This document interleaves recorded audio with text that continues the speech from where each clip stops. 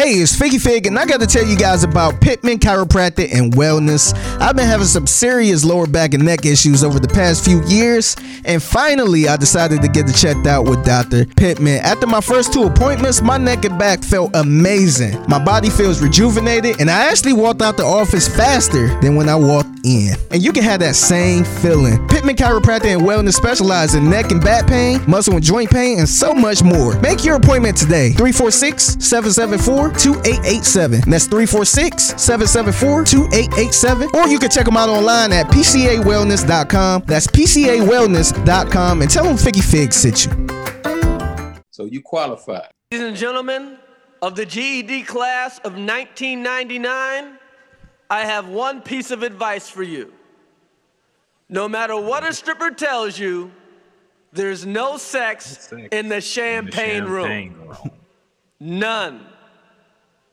Oh, there's champagne in the champagne room, but you don't want champagne. You want sex. And there's no sex in the champagne room.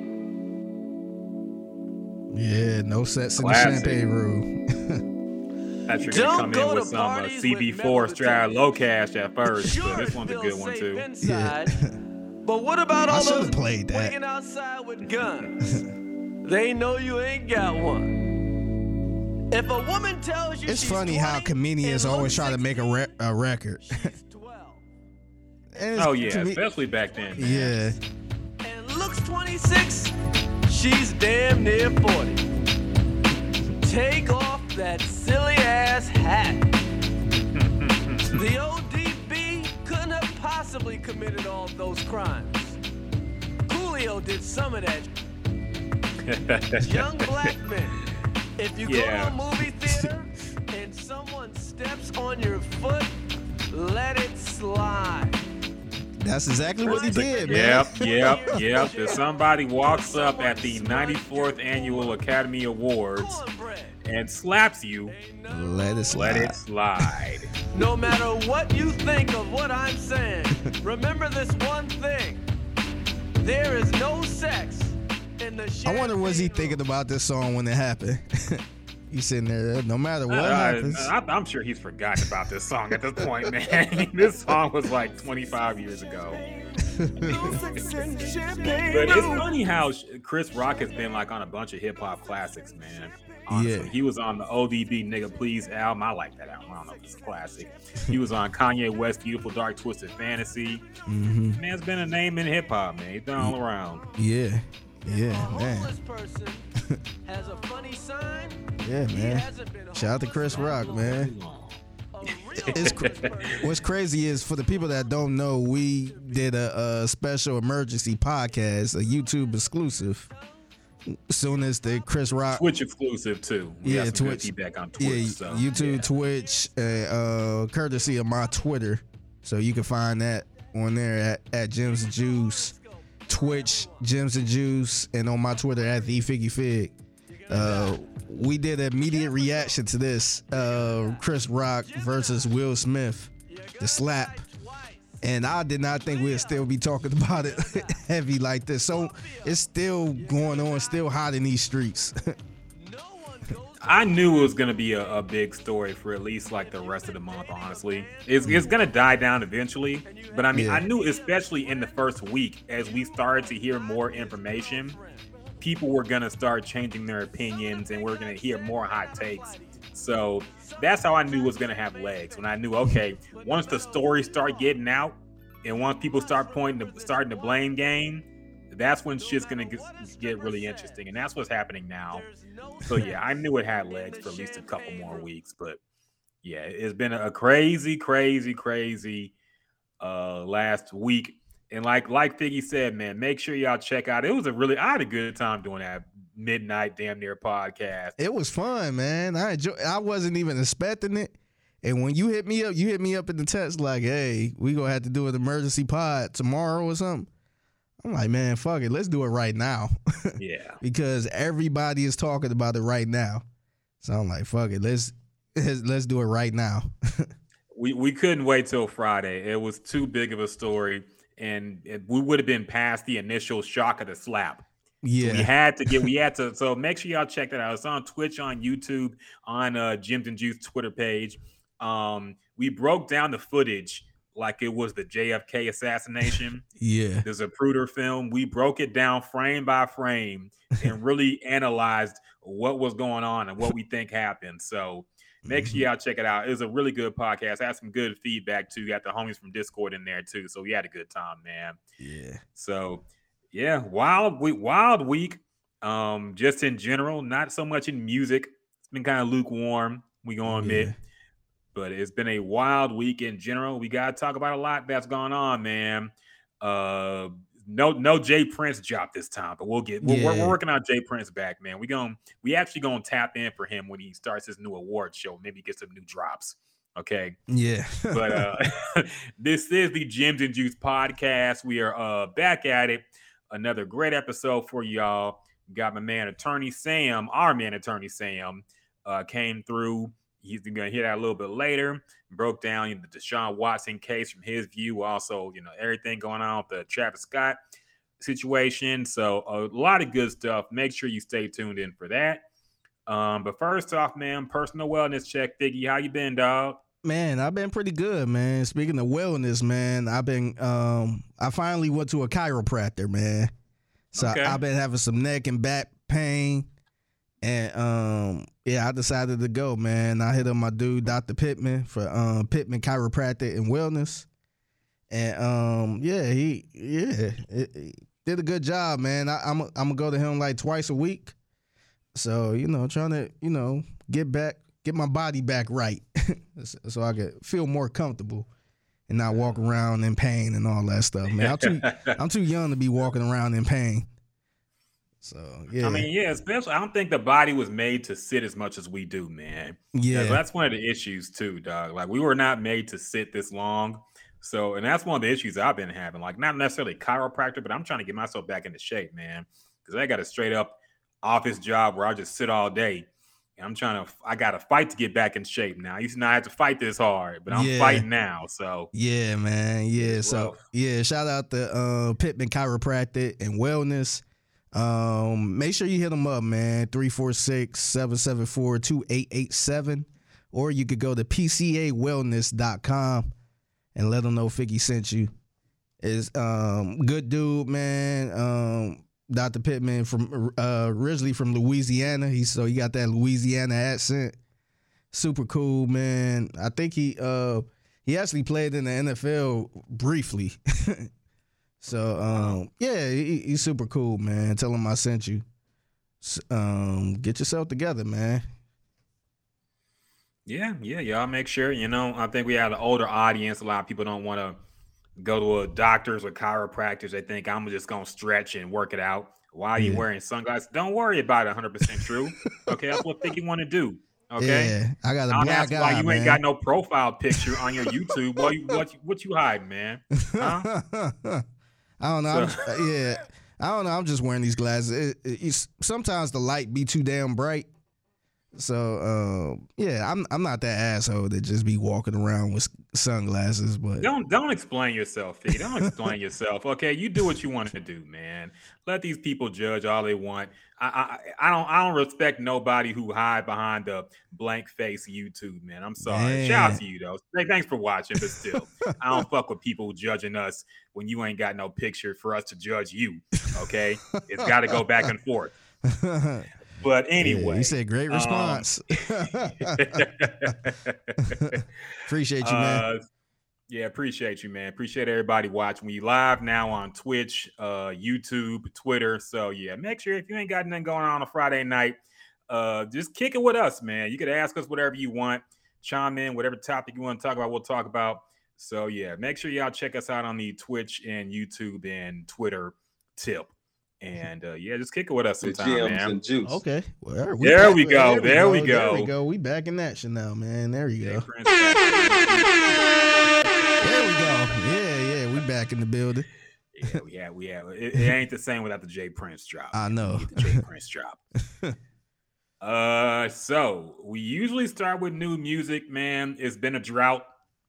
Yeah. I gotta say, one thing I did hear a little bit of, there's a new Freddie Gibbs and Rick Ross song I kind of skimmed through and kind of just I don't really care for it. I can already tell the beat was I just was not feeling it. I did hear that song. I did listen to it. It wasn't a tip to me.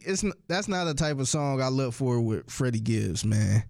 I think Freddie Gibbs been on such a tear with the Alchemist beats and the Mad Libs and stuff like that. I just wasn't expecting to hear that. That sounded like some damn 2012 Rick Ross type shit. Some shit that I would have heard in 2009 or something. So I really didn't care for it.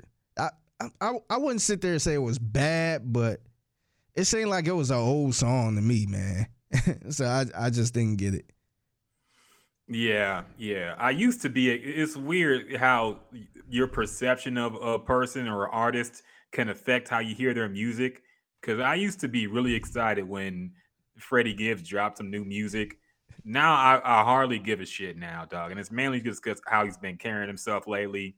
This goofy ass beef with academics and all this silly shit he's been involved in. Like the music is still all right. It's not bad. But unless he, I don't know, unless he's working with Mad Lib again, I'm not too enthused about his new music. Yeah, the weird part now is he beefing with the dude from Griselda. So, I saw that. So that's probably one of the strangest beefs I've seen, man, because it's like two older gentlemen who probably like around our age or older, and they pretty much doing the whole Twitter social media shit. It's like, damn, drop some damn diss songs or something, man. Like y'all been making some of the hardest music out, and y'all sitting here going back and forth on Twitter and all this other bullshit. So that was strange, man. It's annoying, man. It seems at this point that, number one, I think Freddie Gibbs is just an alcoholic. He be drunk all the time and just jumping on Twitter and saying whatever. Yeah. And also, it kind of seems like he always wants to have some attention on himself for some controversy. Yeah. So he's always going at some rappers over Twitter and saying certain things and having all these hot takes. And so, he hates DJ Academics, but he's kind of like the rap version of DJ Academics in some ways. Yeah. So it's kind of funny how he hates what he has become. Lately. Yeah. So Side note, speaking of Freddie Gibbs, man, this dude is on fucking Power, on the Tommy version of Power. No. And this dude was even funnier. This dude got a crazy ass lazy eye. That fucking to the point I was like, wait, is that him? And I'm like, damn, do he got a lazy eye like that? But in the show, the character he played have a real bad lazy eye. So it's kind of hilarious. So you know what's funny? Whenever there's a rapper in a TV show, it seems like they go way out their way to make him not what he usually is. Like, for example, Kendrick was a crackhead. Yeah. In Power. That was so weird, man, because that was the only time he appeared in it. And that's the only time I've seen him act in anything. Yeah. But specifically that Power series, that was the only time he was in it. And a lot of people was like, oh, maybe he was the one that planted the gun and everybody's trying to piece shit together, but that was it. It was just a crackhead talking shit and that was it. Like, it was nothing else to it. So shit was strange, man. It's silly, man. It's like they're trying to prove themselves as an actor with range by doing these completely different, like they got to look different. They got to talk different. Like, nigga, just get on there and talk the way you're already an actor in your raps. Okay. So just get on Tupac got on camera and played himself in every role he was in pretty much. Yeah. Same thing with Ice-T. People say, oh, Ice-T is a cop. But Ice-T always has the same demeanor in anything he's in. He was a cop, super serious, deep voiced nigga. Yeah, he was a cop in fucking 88 when New Jack City came out. Yeah. So, like, if you could play a cop that good, you might as well play a cop for the rest of your life. He was a hard edge cop. Yeah. Which, I mean, we could use for any thug type rapper, honestly. He was pretty much the same cop. So the same detective he is in Law and Order is the same one he was in fucking New Jack City. Oh yeah, of course. Yeah, he got a little cleaner as the years went on, but when they brought him on Law and Order, he was like that edgy, crooked kind of cop. Yeah, he's a hard edge cop from the streets who knows the city. Yeah, and he don't listen to his white superiors because he knows what's really going down in the hood. So yeah, man, people need to stop hating on. I don't know. Rappers just need to stop trying to go way out their range and just stick to what you know. Okay, it's okay to play yourself in every role because that's what you're best at playing. Yeah. But I digress, man. There was some other new music that came out. Dreamville. Your favorite label, right next to Death Row, Dreamville, with the most exciting rappers in the game right now. J. Cole's label, Dreamville, dropped a new DJ Drama mixtape, which I guess has now become a thing again ever since Tyler the Creator made one. Yeah. Figgy, you said you did listen to it. What is your take on it? My take on it, I think we reviewed the last Dreamville project the last time they dropped. And I want to go back to what I said because I feel like I'm about to say the same thing now. So, I listened to this project and it wasn't a bad project at all. My only issue with this project is I feel like half the people on this album, I don't even know who they are. So it's kind of like, all right, like this sound cool, but who is this guy? Like, I don't know who this guy is. And I'm not sure if I should know who they are because, we in tune with everything. We review music all the time. Hell, I feel like we review music we never even heard before, artists we never heard before, just to kind of, stay fresh. But it was a lot of people on here. I'm like, damn, who is this? And it was cool, but not really cool enough where I'm like, oh my God, like I don't know who this is, but this is hard. It seemed like the production on there was cool, but it seemed like it was a little older, if that makes sense. It don't seem like it was kind of up to date. It seemed like some older J. Cole production. And which is not really a bad thing.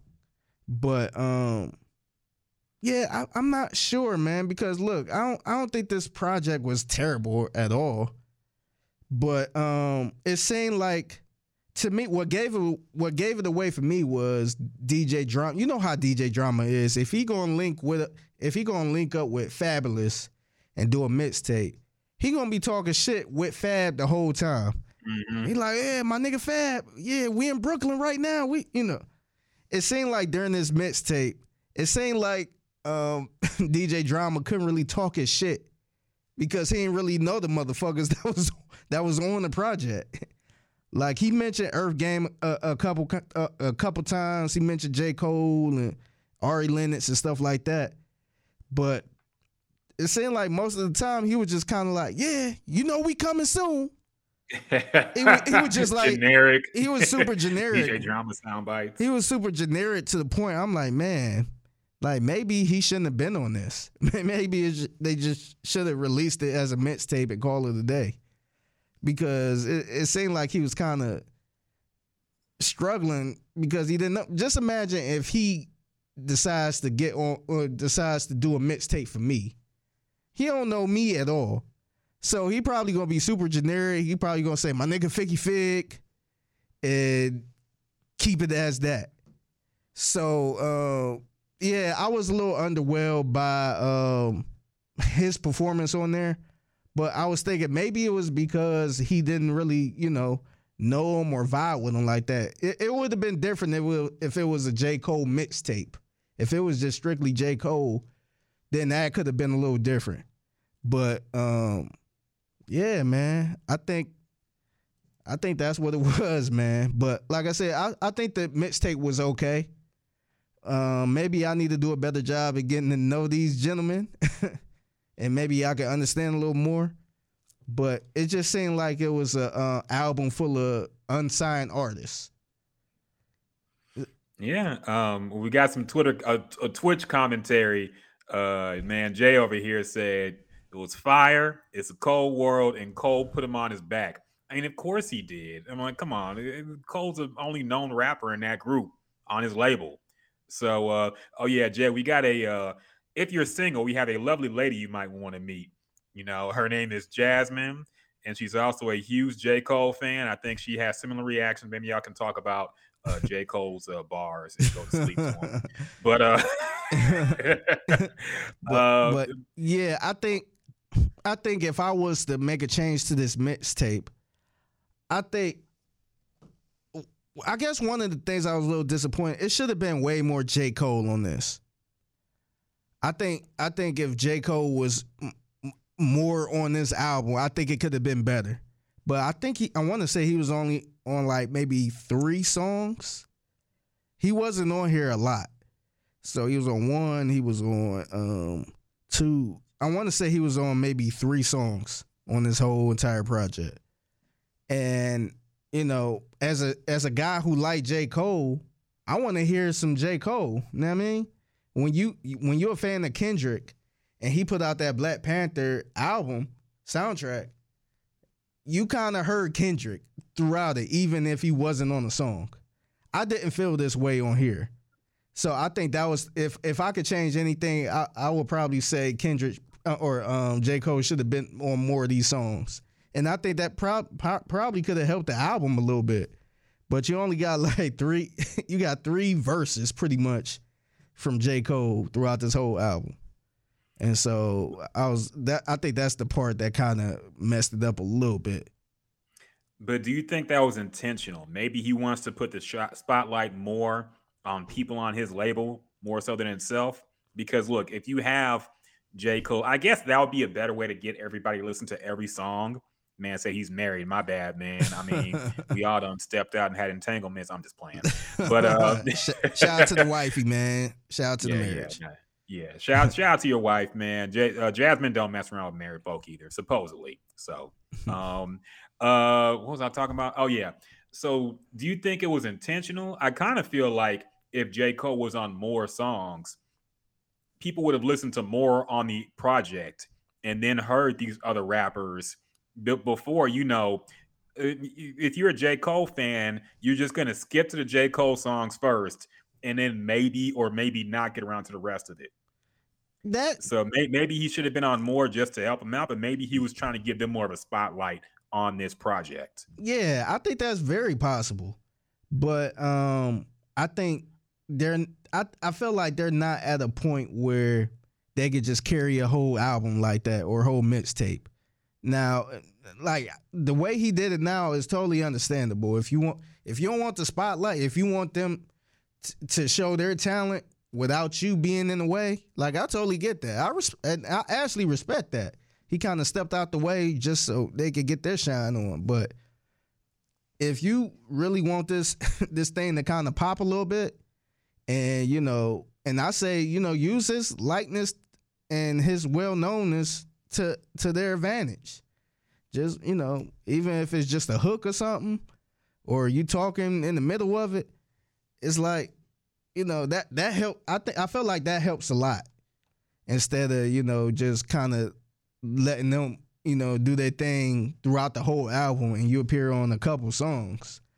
I think maybe further on down the line when they start blowing up a little more, then, he can kind of take a step back. But I still think it's a little early.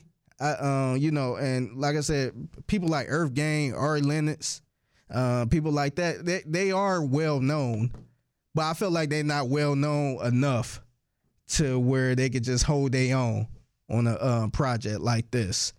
And like I said, it was other people I'd never even heard of. I think J. Cole would have really did them a solid by appearing more on this album. And maybe, maybe the next project, it could have, he could have stepped to the side and they could have shined a little more, because we've been there at points, we listen to all Dipset mixtapes and shit like that. Yeah. And we like, damn, who is this J.R. Ryder dude? Or damn, who is that? And at that point, we kind of searched more for that other person because we heard them on Cameron's song. So I think if it would have been that type of effect, I think the album probably would have been better overall. And on top of that, it probably would have made me want to search for, somebody else on here and say, damn, he actually all right. Let me see what else he got. Yeah. I did forget that Earth Gang was on Dreamville for a second, man. I guess they're pretty well known. Yeah. But I gotta say also the cover to this mixtape annoyed me too. Like you can only do something movie. You can only do something this bad if it's like ironic. Yeah. Y'all remember that? Of course we do, man. Dat Piff is legendary, dog. Yeah, I still got the Dat Piff app, man. I still go in there once in a while. Dog, they have some mixtapes you can't find nowhere else. Yes. And it's annoying because they make it hard to play and download some of this shit. So I got to be fighting with the whole app and the whole thing. But nah, if Dat Piff goes down, a whole era of hip hop will go with it. Yeah. So they need to back up that and try to put it on streaming or something because Dat Piff still got a bunch of classics that have never been officially released. So yeah, man. But yeah, so would you say this Dreamville? What rating would you give it? Is it qualified or Pigpen? I'm gonna say it's qualified because it's it has some pretty good production on there. And, qualified. The rappers on there are I can see the talent on there. Like it is good. Some of them are outside the box, but in a good way. But it's just it's hard, as a person. I love underground music. We have the Gins and Juice Artist Spotlight, where we reach out to unsigned artists or underground artists. But when you expecting a J. Cole type of project, and you get a lot of people that you have no idea who they are, you kind of get underwhelmed a little bit. Let's say Pusha T, let's say Clips was coming out with an album or they was doing some type of mixtape, and you get a couple Clip songs on there, but you got a whole bunch of other guys that's on their label, and you have no idea who they are. You kind of underwhelmed a little bit. You like, damn, like these guys not bad, but I'm trying to hear Clips right now. So I think it's good, but if you expecting more J. Cole, I think you'll be a little disappointed because I know a lot of people that are strictly J. Cole fans, and they might not be Earth Gang fans. So if you expecting more from this mixtape, you expecting more J. Cole, then you might be disappointed in it. Yeah, seems like it. Oh yeah, the Kendrick mixtape with Michael Jordan. Yeah, I think that was Overly Dedicated. Yeah, that was about 20 years. Oh, about 20 years ago. That's now, crazy, man. Not 20 years, 10 years ago, about 12 years ago now. So yeah, man, time is flying. But yeah, man, I might check some of this out. I do. There's a Sheck West song. Is Sheck West on Dreamville too? I don't think. I thought he was with Travis Scott. Travis Scott, yeah. Yeah, I was shocked to actually see. I was actually shocked to see him on this, but he was on the first song, I want to say. Yeah, I see. And that was one of the best songs on there. It was a hard song. So okay, I might check that Barry from Simpsons song too. Jid, 2 Chainz, and Young Nudy. Okay, I like Young Nudy. I might check some of this out, man. Some of this track list look pretty decent. I'll just skip all the J. Cole songs. I'll do the reverse of what J. Cole fans do. I'll skip all the J. Cole songs. But so yeah, definitely check it out. Some new music, man. Like we said, it's been a drought. I expected more music to drop, especially since it's touring season coming up soon. And we've had 2 years of people falling back on their releases. I felt like people would come back with a vengeance. Y'all let me down, man. We need more music to consume. We're all about we're a consumer country. We need to consume. So Pusha T, drop your shit. Kendrick Lamar, drop your shit. I'm tired of waiting, man. It's been too long. We need some more content and more music to bump for the podcast. So getting sick of it, y'all. So with that being said, I guess we'll get into some topics, some current events. Of course, the biggest current event going on right now. I'm sure all y'all are getting tired of the hot takes. Yeah, sizzling hot. Will, and the memes are still funny. I got to say, I didn't think memes would still be this funny a week later. The memes are still pretty funny. I'm a Champagne Poppy fan, and K. Dot, hence my name. You call him Champagne Poppy, that means you a real Drake fan. Nothing wrong with that. Nothing wrong with that. Yeah, I ain't hating. Like we said, y'all come down and chat with us, man, during the podcast. We'll definitely shout y'all out. Shout out to Jay in the chat. Shout out to 100% True trying to roast Figgy about his sunglasses, man. We don't fuck with. We don't address that. But yeah, back to the slap. So, like we said, we did a whole little mini podcast about the slap. We're not going to talk about that, but we will update what has happened since our recording, and a lot has happened. So initially, I think when the shock wore off that this was not a joke, we started to hear a lot of people in Hollywood express their displeasure at the fact that not only did it happen, but Will Smith also went up and accepted the award and faced no consequences in the moment for it. You know, a lot of Hollywood turned on him. I'll say that much. On social media, it's mixed. There have been a lot of people, let's say a lot of women, have defended Will Smith's actions. A lot of men have kind of clowned him for not having the same energy for people who were smashing his wife and whatnot. Whatever you want to make of that. But it's been more mixed on social media. But Hollywood has basically, every big name has come out and denounced Will Smith for what he did and said it's unacceptable. So the Academy, about a day later, made an official statement saying that, you know, they condemn what Will Smith did and they're going to begin some disciplinary actions. Will Packer, who I didn't even know was a producer. Yeah, I didn't either. Of the Oscars. I guess that's why I was Super Black. Because they got the Super Black producer who produced Girls Trip.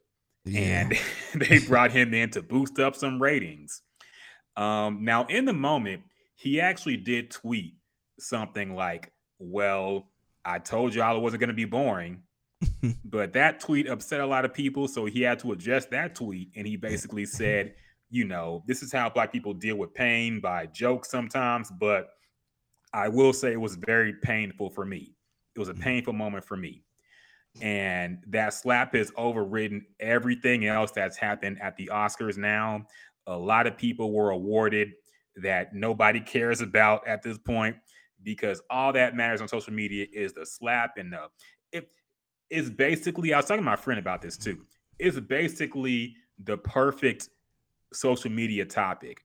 Yeah. Because it has every element in it that people like to complain about online. Yeah. You can pick either side, man. You could be on the side of the slap. You could be on the opposite side of it. Then it's the race element to it. It's all type of angles. You got race, you got gender, you got marriage, you got comedy, you got cancel culture, you got violence, you have every Hollywood entertainers in general. Yeah. Morals, yes. You got, you know, whether police should have did something. You got everything that people like to, all it needed was some kind of gay angle. Yeah. Or trans angle. Yeah. And it would have been a perfect cocktail. They're the only ones left out of it. Yes. It would have been a perfect cocktail of things people like to complain about. Mm-hmm. So that's why you've seen, there's been so many takes. We can't even list half of them. We got entertainment. Well, yeah, we did get entertainment. It was hilarious. Yeah. But it has rocked the entire world. Sport, the whole sports. We're in the middle of March Madness, by the way. We're getting into the Final Four. And this is probably one of the best Final Fours in a long time, man. Yes. And nobody's really talking about it, man. Just from the NFL taking over. The entire sports world. Everybody was talking about it. The slap. You could not escape it. Yeah. Okay. People thought I was joking when I said this is as big as like the JFK assassination or 9/11. I'm not saying it's compares to those tragedies. Yeah. But the impact it had on the culture in the moment is up there. Yeah. You know, the entire world talked about this shit, man. We did our emergency podcast that Sunday night. So that Monday morning, we probably talked about Will Smith, anything Will Smith or Chris Rock. I would probably say 60% of the show, a sports talk radio show. 60%. That's a lot, man. That's a lot to talk about Will Smith and who was wrong and all these different angles. That's a lot for a sports talk show, man. Nah, dog, Skip and Shannon, I checked their YouTube page. Skip and Shannon got like 3 million hits on their page reacting to everybody. It was instant clicks or instant plays for anybody who addressed this, man. We even had some pretty good views on our YouTube video. Yeah. So everything has been, it's been an instant money maker. So it's perfect for the social media culture. But anyway, I digress. We're getting to the updates. So other things that have happened, the Academy did come out and say that they did ask Will Smith to leave. And that was kind of surprising because, they asked him to leave, yet they gave him the award and let him talk and accept this award. So it was kind of crazy. But they're trying to save face, I think, and saying that they asked him to leave, but he refused. Now, that's been kind of refuted. I believe people are saying that somebody asked his rep if he wanted to go, but it was never like a firm declaration, like leave or else. Yeah. So, and Will Packer has gone on Good Morning America. He explained what happened too. And he also basically, talked about how I listened 6 to 6, I think about 8 to 8. Yeah, it was a lot of slap talk. Yeah. It was a lot of slap talk going on national radio, period, and also in local radio in Houston. So, yeah, you could not, if you wanted to not talk about it, you were shit out of luck. You might as well just unplug for the day and do something else. Watch Netflix or something, man. Yes. Yeah. Side note, I don't want to get way off track, but I was on the show. I was telling John and Landry how, a lot of women currently are looking at Will Smith as the man because he stood up for his wife, and they thought I was nuts. They thought I was crazy. I'm like, wait a minute, man. Like, no, like a lot of women like that type of stuff. They want to see a man stick up for his woman. I mean, even though I don't agree with the way Will Smith did it, but women was praising that. They said that's how you stick up for your family, and he ain't like something his woman said or he said about his woman, his wife. And they thought I was crazy for that. I'm like, man, I know y'all got a crusty timeline, old ass timeline. Yeah. But my timeline was full of, hey, man, black women was calling out black dudes for saying Will Smith was weak for that. They're just like, oh, wow, I can't be with a man who think Will Smith's smacking another guy because he was talking about his wife. I don't see how y'all do that. I'm like, man, that is crazy. I will say there has been a cultural divide in how this slap was received. There are some people, they couldn't believe it, which is wild. If you get on Twitter, they were foaming at the mouth, man. It seems to be a cultural divide between how certain groups have taken the slap. Okay.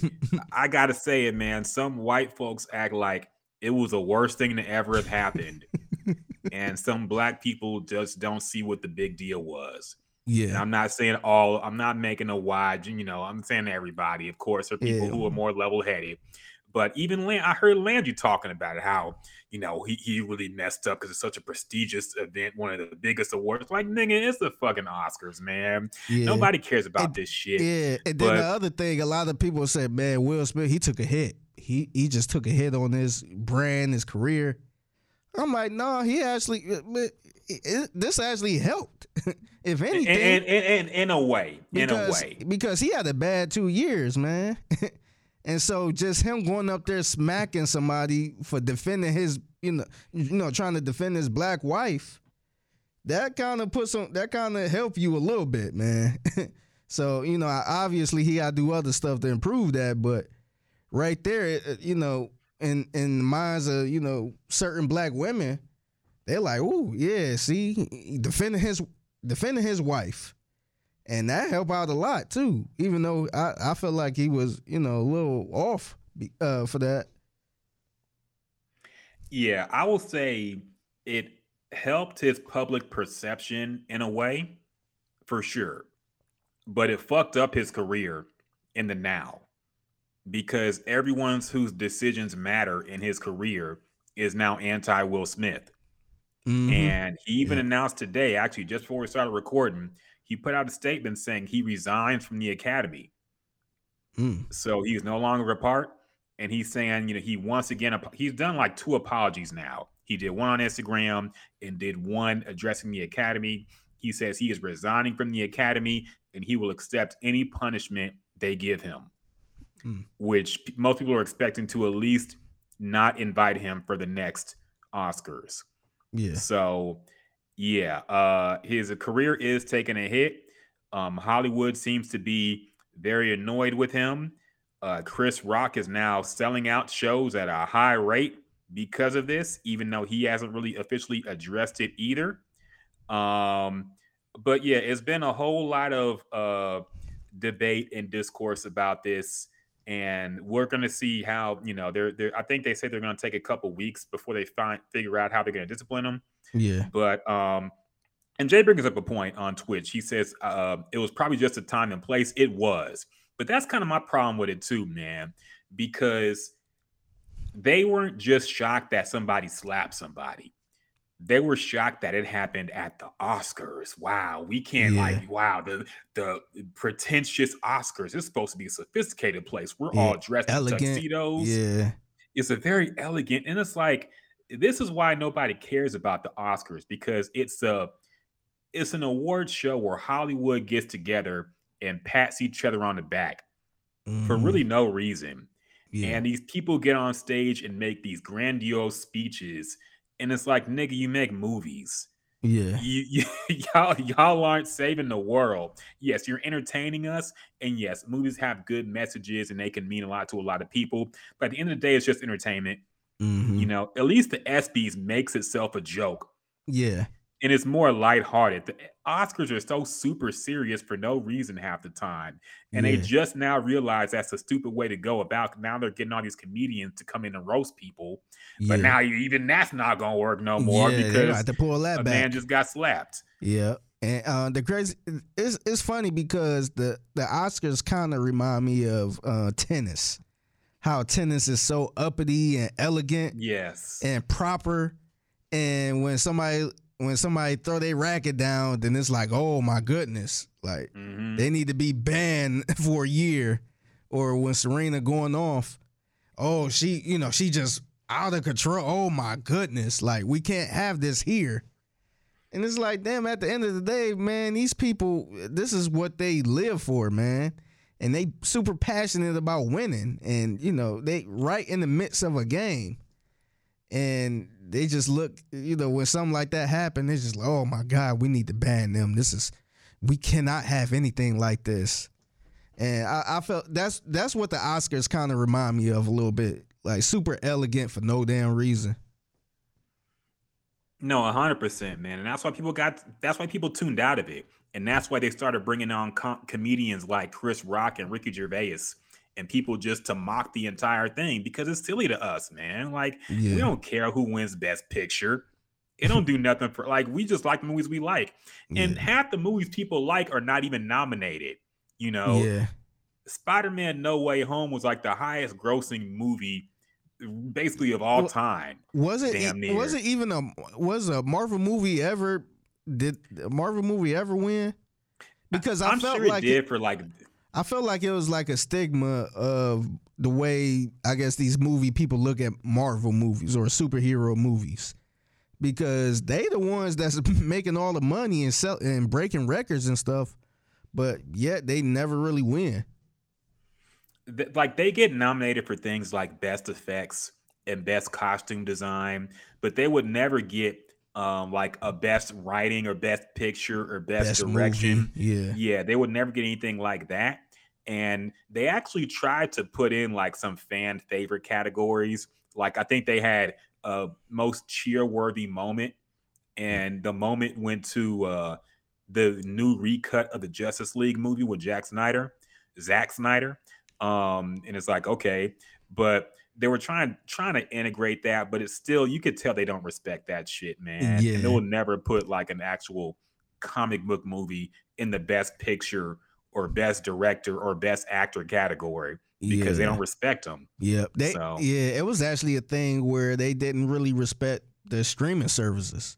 So like the Hulus, the Netflix and stuff like that. So now they're at the point where they got to, because all of these actors are going to them, and they have some of the best, TV shows and movies over these other, big time platforms.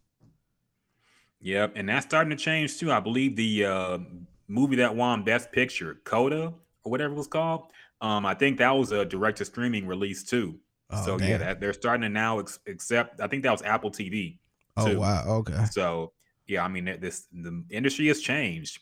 I gotta get your take on this though, man, because I keep hearing this. I keep hearing this from people I used to respect too, people like Kareem Abdul-Jabbar and other goofy ass niggas who want to say this shit.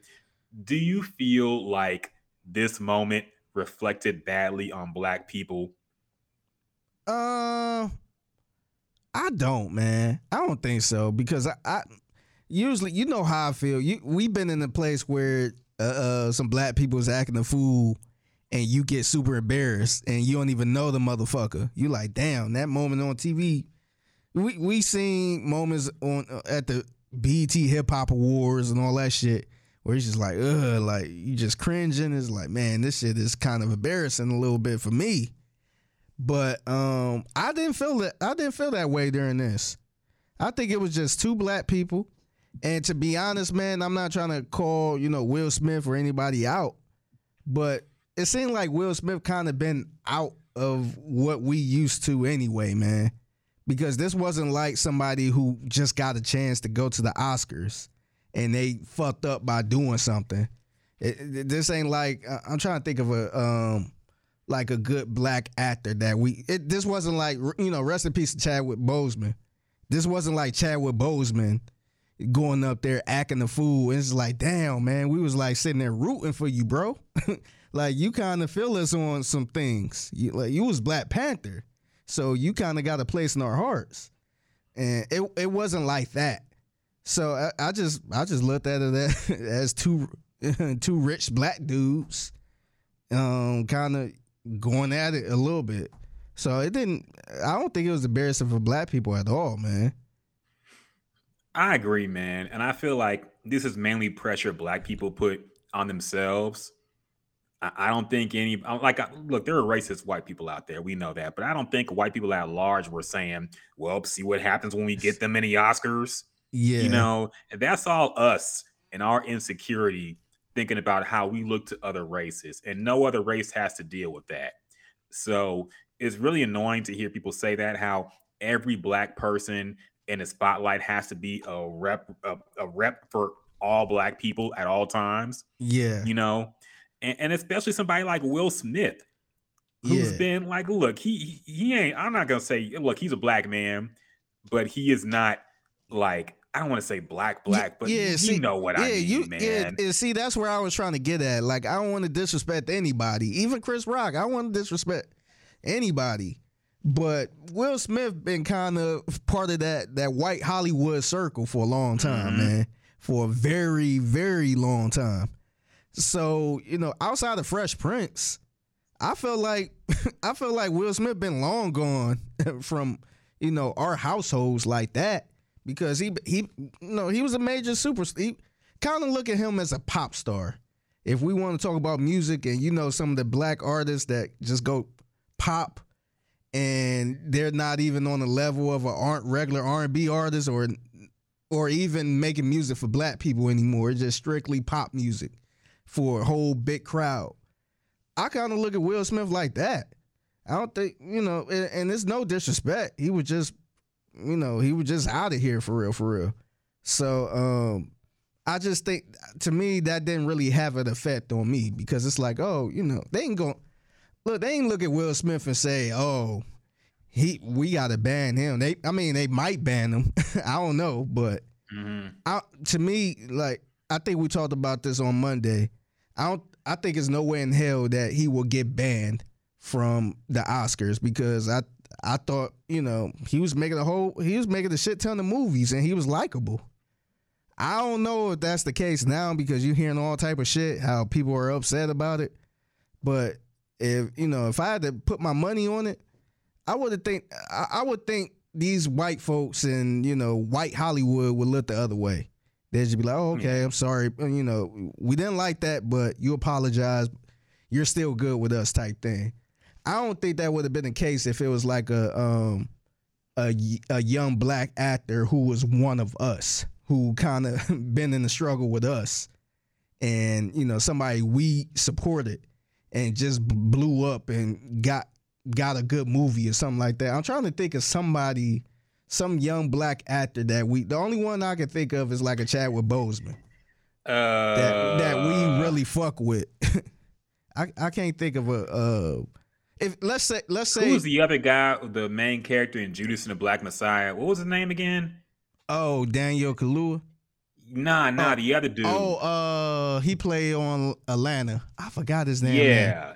David in the chat, you got to help us out. I forgot his. Wait, no, it's Lakeith Stanfield. That's right. Lakeith Stanfield. Yeah. Lakeith Stanfield. If Lakeith Stanfield got up there and slapped somebody, it might be looked at differently, I guess. Look, to be honest, I'm a fan of his, man. I think he do some good work. If he did that, I would probably be like, no, like, fuck, man, like we trying to get in that hole, man. You up there, you know, you doing your thing, you in the front row, and you pull some shit like this, then I'll be like, man, they ain't gonna let us in there no more, man. I will feel some type of way then. But Will Smith been long gone from that, man. I feel like he been a household name for everybody, not just black folks. So that's the part that, you know, didn't really bother me. So I don't think black people took a loss from this. And even looking at Chris Rock, the way Chris Rock afterwards, he didn't retaliate. You know, he was super professional. But you could tell that was a business decision because he hosted the Oscars back in 2016. And he knew if he would have retaliated or, you know, escalated even more, then he probably wouldn't be back. So I think he made a business decision. He took the high road so he can have that invite the next year. No, definitely. And plus, you know, he's not a fighter either.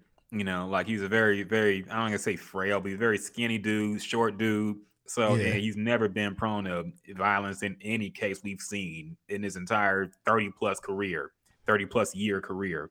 Mm-hmm. So, yeah, I mean, I wouldn't expect him to, even if he was in a street fight, I wouldn't expect him to just start scrapping on somebody. But yeah, man, that's just one take I'm getting tired of seeing.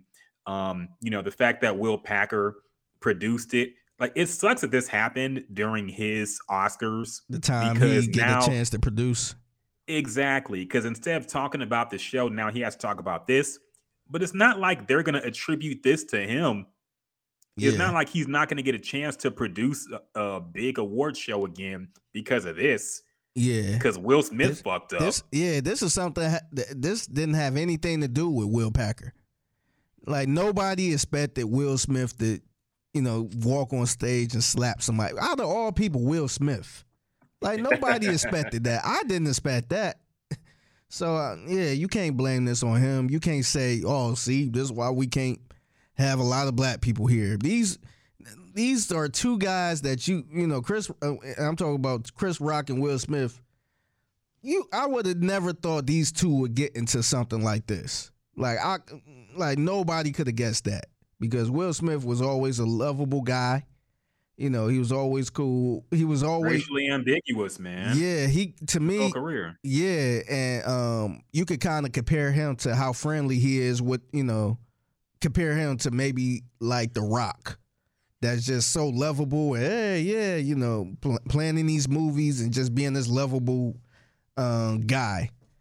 And yeah, you can't blame nobody for that to see that coming.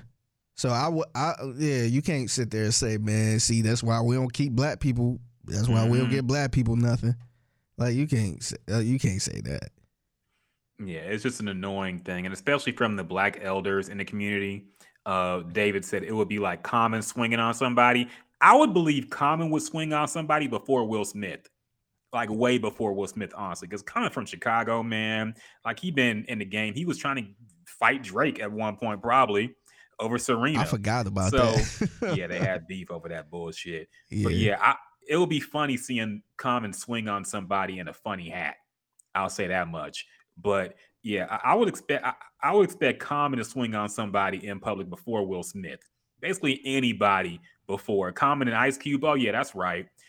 He did go after one of the hardest gangster rappers at the time, in Ice Cube. So and he ain't afraid to smoke. Yeah. Mm-hmm. So yeah, I gotta address this too, because I know in our initial reaction, I did say I thought it was staged. I gotta take that back, man. I don't think it was staged anymore. I feel like they hit that Will is taken. If it was staged, they had to come out immediately afterwards and say, hey, we're just fucking around. Yeah. Because now his career is fucked up, at least for the short term. Yeah. So if it was staged, they need to come out and say, this wasn't no serious shit. Please calm down. But since that did not happen, and I have an open mind. I have a conspiratorial mind. I looked at the evidence they were presenting, because there's still a bunch of people who think it was staged. Yeah. And their evidence just don't make a whole lot of sense, man. Yeah. Like, it's things that can easily be explained with logic. So, and yeah, Dave, we mentioned that he did resign from the Academy. So yeah, his career is fucked, man. He's at least going to be suspended for the next Oscars. So, I mean, who knows when he's going to work again? I don't know what projects he had lined up, but I'm sure those are going to be postponed. Yeah. So, do you think his career is taking a hit? Do you think that's kind of fair for them to do this? Because we talked about it earlier. It's the Oscars, man. Like, why is this such a big deal like this, where he got to go through a suspension? He got to, people don't want to work with him now, unless he was like this on set or something like this, which I kind of don't can't believe right now. But like, I don't understand why this man got to take a hit on movies, be banned from the Oscars for a year and all this other bullshit. I'm like, look, I would get it if he was up there scrapping and they was rolling around on the stage or some type of shit, and they had to like carry his ass out. But it was, it was an uncomfortable slap, and he said some bad words that got. I guess it didn't get through in the U.S. on TV, but like he apologized twice. So I just don't understand why is this so. I wonder why is this got to cause him his career at this point. I have several answers for that, possibly. I think number one, I feel like, and David chimes in too, he says, it's almost like if your principal at school invited you to dinner and you wilded out. There's always a ripple effect. Yeah, kind of. He was supposed to, like we said, it's a sophisticated, elegant event, supposedly. This kind of barbarism is not supposed to happen at the Oscars. But I think there's a couple reasons. I think number one, there's nobody people in Hollywood and actors and actresses love more than themselves. Okay, they love talking about themselves. They love the attention they get for their dresses they wear to these award shows. They love, and you saw how Zoe Kravitz took it, when she was posting her pictures. Yeah. And she was like, here's my dress I wore at the award show, where apparently it's okay to assault people. Yeah. So they tried her ass too. Yes. And everybody who won did not get any press, really, because nobody cared about anything but the slap. So not only did he sully the hollow grounds of the Academy Awards, but he also took all the attention away from them and put it on himself and Chris Rock. So that's what they're really mad about. I think that's one answer. And I think number two, I feel like Hollywood never really fuck with Will like that. because you got to remember where he came from. He was not a classically trained actor. He was not come from Juilliard or anything like that. He did not come from some fancy school to act. He was a star of the rappers getting into Hollywood. He was a rapper who started on a sitcom, and he just won Best Actor at the highest honor you can get as an actor in Hollywood is Best Actor. Mm-hmm. And he just got that, and he acted like that at the awards show. So I low-key feel like they already didn't like the fact that he was getting the award because he's not of their cloth. And then for him to act like that was just the excuse they needed. Yeah. To say, fuck Will Smith. Yeah, it's kind of like if your boss don't really care for you at all at work, and you do one thing, you come in 8 minutes late, and you supposed to be there, 7 minutes, you would have been on time, but 8, you late. And then they like, see, you know what? We got to suspend you for this. And it's like, damn, like just for this, this little shit. And it's like, all right, you know what? We got to let you go. And they, they just go crazy over it. Looking for a reason, man. And he gave them one on a silver platter. Damn. And because I just remembered this too. I feel like the only reason Will even won this award and why this whole award show was so black to begin with and black produced is because people were really upset what happened with Chadwick Boseman last year. How he was nominated for Best Actor. Everybody thought he was going to win. They brought his family out there. They made him an NFT and put it in the people nominees' mail gift bag or whatever. They had a whole show dedicated to Chadwick Boseman, and then he didn't win the award. It went to Anthony Hopkins, who wasn't even there. He was asleep at the time in his bed. And Anthony Hopkins won Best Actor over Chadwick Boseman. People were upset about that, man. So I feel like this was them trying to make good and say, hey, we're going to get it right this time.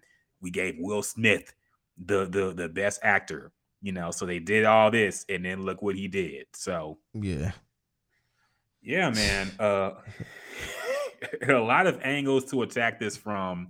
And I got to say too, one more last note I had, because I did go back. I'm surprised they didn't take it off of Hulu, because Hulu got the whole show up. And the clip is still there. The whole thing is still there. It's censored, of course, but it's still there. I watched how awkward the show was after that. And I also saw Will Smith's acceptance speech. And I already thought Will Smith was in the wrong. But dog, that acceptance speech just came off as terrible to me. This dude really is in another world to me. What was he talking about? Yeah. I see myself as a protector, and I protected the women on set, and I protected the women who played Venus and Serena, and I protected I'm just a vessel. God has called me on a mission. I'm just doing what God, he sounds like a cult leader, dog. Yeah. He sounded insane. Yeah. And I kind of didn't like how he was bringing in Richard Williams into it, to absolve what he did. Yeah, I ain't really like that, because I want to say Richard Williams responded, or I think he might have made a comment. So I don't know, but Richard Williams wouldn't have walked on stage like that and slapped somebody, and he did a lot for Serena and Venus. He wouldn't have did that shit. So I just, like I said earlier, man, I hate that term. I was protecting my family. I do anything to protect my family. Look, man, going out looking for trouble ain't protecting your family. It's one thing if, Chris Rock got in your face or something, and you or got in your woman's face, and you gotta, protect your family. But you walked all the way up on the stage and slapped somebody. I'm sorry, that's not protecting your family to me. Protecting your family is making sure everyone is not hurt, or they're not in harm's way. If somebody coming for them, you defend your family type thing. I just don't see. Look, don't nobody like mean things said about each other anyway. But if you gonna slap everybody who say anything about you, man, you gonna be slapping people all day long. So to me, I just hate that I'm protecting my family excuse. Like, no, that's, he said a joke. You went all the way on stage to slap the man. That's like, how is that protecting your family? Yeah, it was silly, man. And like, I really looked at Will and his actions. Chris Rock didn't even have a gun. Yeah, he didn't even have a crack pipe, man. He was defenseless. He had nothing to defend himself. But I was looking at Will Smith's and how he was acting during and after that moment. And low key, man, I feel like he's having some kind of breakdown. Yeah. Because if you look at it, okay, first he's laughing at the joke.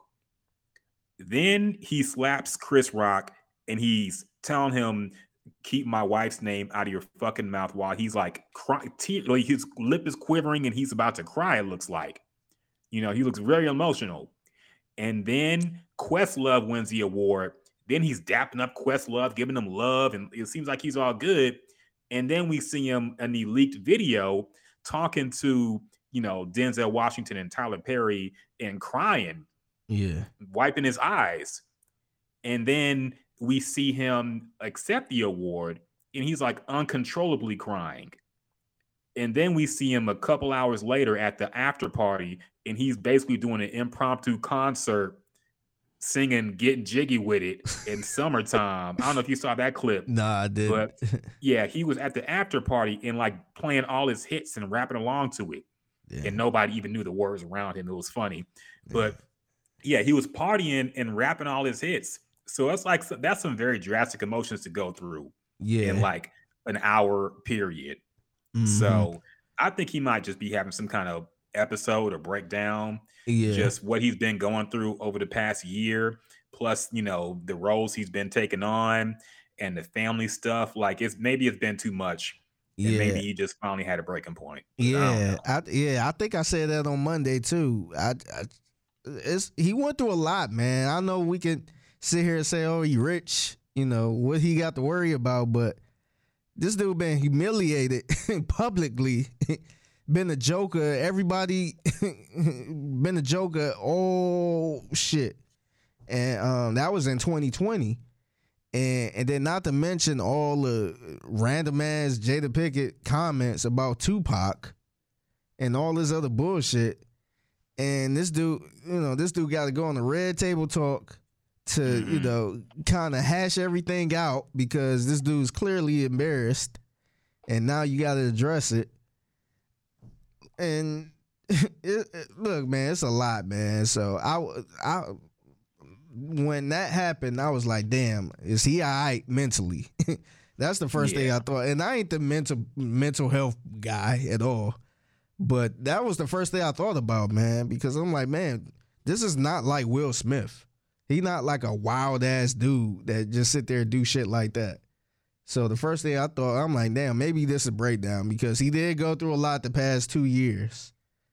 And yeah, man, I hope he just don't, brush it to the side and just keep going, keep working and stuff. I hope he actually get himself together. I'm wondering if their marriage is even good.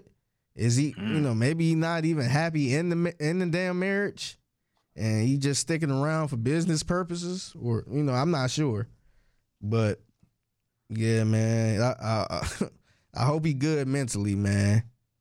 Yeah, I think that marriage been dead for a while, man. They even said it in that joke they had, like bad marriage for life, and they laughed like it was funny. Like, I didn't think that shit was that funny. I mean, you admitted your shit sucks. Yeah. But I gotta ask you that too, man. What do you think about Jada Pinkett's first and so far only response to everything that's happened? She posted on Instagram and she said, "This is a season of healing, and I'm here for it." What do you think about that? Do you think that was sufficient? Do you think she should defend her husband? Man, I think Jada Pinkett is probably the most toxic person around right now, man. It seems like everything she do is just kind of bad energy, man. Like nothing. Like let's go through everything she's did, man. Like she brung in August Alsina. That situation happened. Whatever, people make mistakes, people go through things, whatever. now she randomly bringing up Tupac and how that was the love of her life, and you know all this other stuff. Like, why is you bringing that up? And then the Oscar stuff. You could tell Will Smith was cool for what we could see. He was laughing and all that shit. She wasn't laughing. I don't know if she looked at him and said, "Hey, Tupac wouldn't be sitting here laughing," and made him go up there or something. I don't know, but it seemed like it don't seem like it's Will Smith, man. It'd be one thing if Will Smith was out here messing around all day long, being messy, getting caught, and all this other stuff. But it seemed like everything just go right back to her. So I don't know. She might be really toxic, man. Like Twitter will say you're shaming black women, Figgy. Okay, you're not protecting black women. You're attacking black women. It's always a black man's fault. Okay, remember that. Yeah, pretty much. David brings up a good point, man. It's wild that he spent these last few years trying to change his image on TikTok and Instagram and all that for nothing. I'll say even further, since he came out, after being a rapper, he left that whole street image. He's been, I don't want to say tap dancing, but you got to remember, man, this man has never spoken out on any racial issue ever. Yep. Don't even cuss in raps. He has been the definition of safe Negro. Didn't cuss in his raps, and he has been as safe as he could be for 30-something years now, man. Mm-hmm. And they still, at the end of the day, treated him like a nigga. Said Hollywood said, "You out of here, you piece of shit, you banned." And yeah, so all that, what was that for, man? Was it worth it to Will? I don't know. Yeah, what do you think Will Smith need to do going forward? Should he just try to win his way back into Hollywood arms, or should he just, I want to say pull a Kaepernick and just, roll with the hot hand and just be on the side of, the black people type thing? But should he just should he just chill at the cookout at this point and just focus on pleasing the black people? Because they cool. The black people kind of cool, and at least the black women are kind of like, yeah. So should he just stay on that side of the table? I would like to see him go like on a post Colorado Kobe type of run, man, where he just stopped giving a fuck what anybody thought and just said what was really on his mind.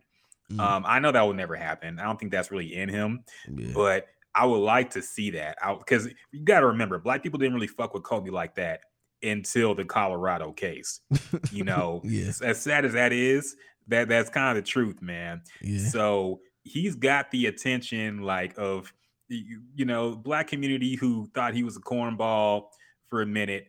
Like they said that was some wild shit, but I understand. That's been a sentiment. Like, there's some wild shit, but we understand. Yeah. I feel like he should just ride that energy from now on and maybe finally get that divorce. Your kids are grown now, man. You ain't got to keep up this sham marriage with Jada Pinkett. Go ahead and cut it off and start your life at another stage at this point. Stop looking so weak all the time. Stop crying all the time. Stop admitting all these embarrassing things in your book. Like, we get it. You want to be vulnerable, but look, man, they ain't never gonna love you like that no more, Will. Yeah. Like, that's the truth. It's Why over now. Love me, man? Why you don't love me, man? Why you don't want me, man? Why you don't want me, Why man? don't Hollywood want me? Look, I would like to see him just say, fuck it. Yeah. And say, if y'all gonna kill me over this anyway, then, I'm just gonna be myself from now on. I will say this though, man. He might, if he did go that route, he probably won't be he probably won't be in Hollywood like that again, because it's a secret club type shit. Yeah, but I mean, he can't. Look, he got his Oscar. Yeah. What else could he want at this point? Yeah, no, I was gonna say I think he could still do. It's still some people that he could do movies with. I'm sure. Look, Tyler Perry. Look, I was gonna look. No, for real, man. He got a relationship with Tyler Perry. Yeah. I'm sure fucking 50 Cent will bring him on the Power Universe. Put him on Power, yeah. Dog, if Will Smith could hear you now, he would probably slit his wrists.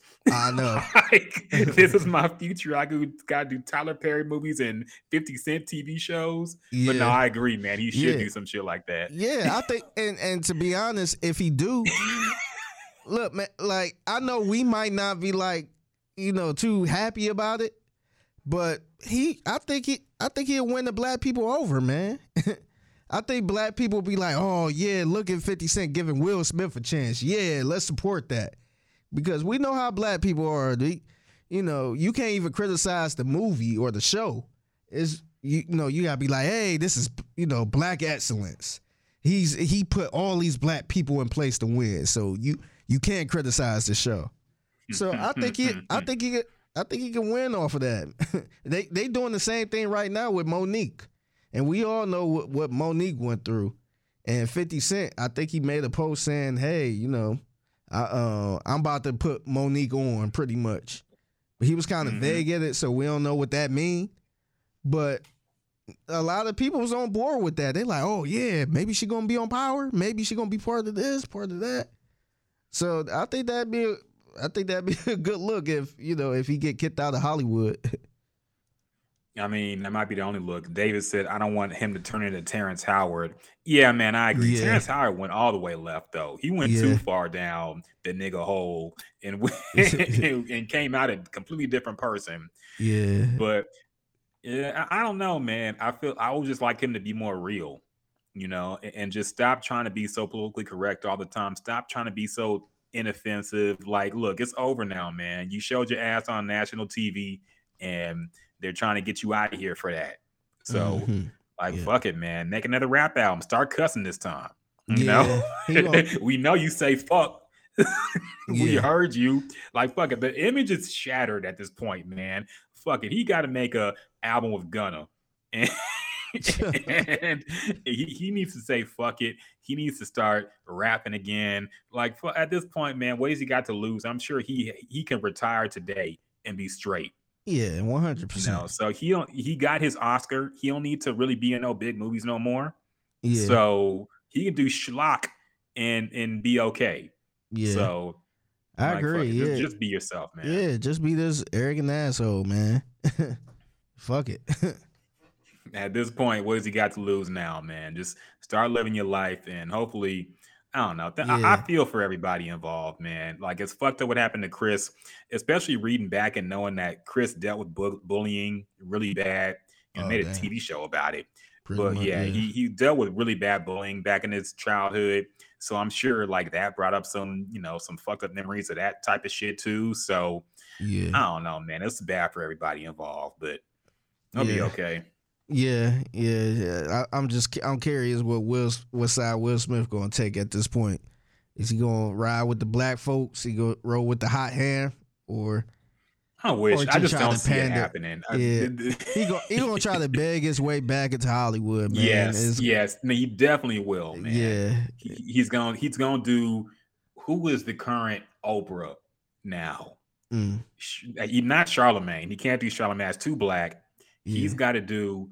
Who is the current Oprah that he needs to sit down with and do an interview with? Maybe Oprah. Fuck it. Oprah is still around. He needs to sit down with Oprah. He has a relationship or Gayle with King, Oprah. maybe Gayle King. It'd probably be Oprah or Gayle.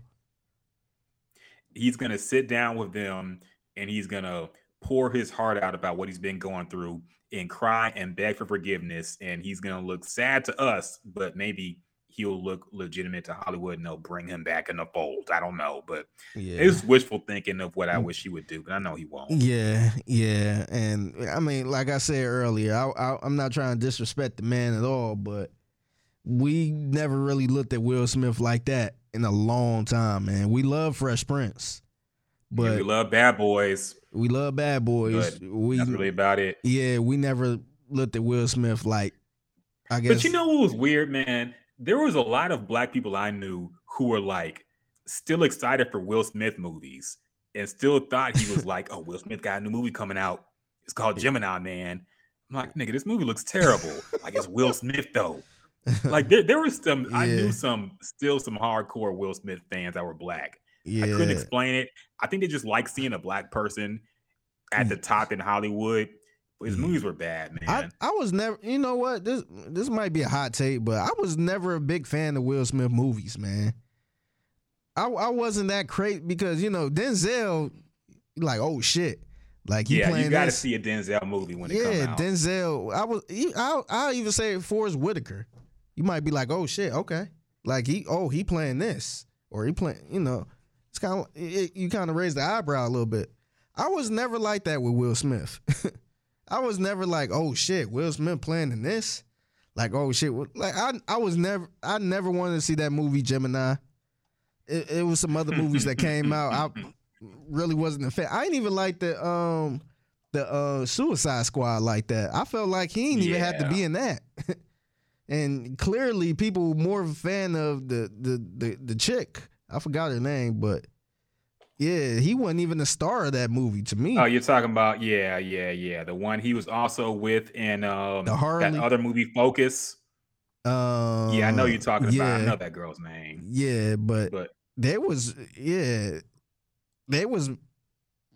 even the star of that show. Margot Robbie, that's right, Margot Robbie. Yeah.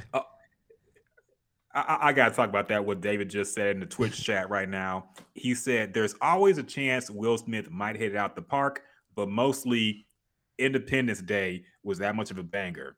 I got to bring that up because, dog, was Independence Day good because of Will Smith? Honest question. I thought he was terrible in that movie. And the movie was corny as shit, but he had all the parts I cringed at. I know he didn't just shoot that green shit at me. Yeah. And the welcome to Earth, and he punches that shit was corny, man. Yeah. Jeff Goldblum low-key carried that movie more so than Will Smith. Jeff Goldblum was really good in that movie, man. I think he was the star of that movie. However, you gotta remember this was 1996. So Will Smith was still this was around the time he just started getting into more roles like this. I want to say the Fresh Prince was still going on at that time too, or it might have been right after. But I would give him a pass on that. This was something different. We seen from Will Smith because at that time, or at least for me, I only seen him in the Fresh Prince. So this was a little different. So I'm not saying he was he should have won an award for that, but I don't think it was like super bad where I'm like, man, he need to stick to comedy, or he need to stick to his little TV show or something.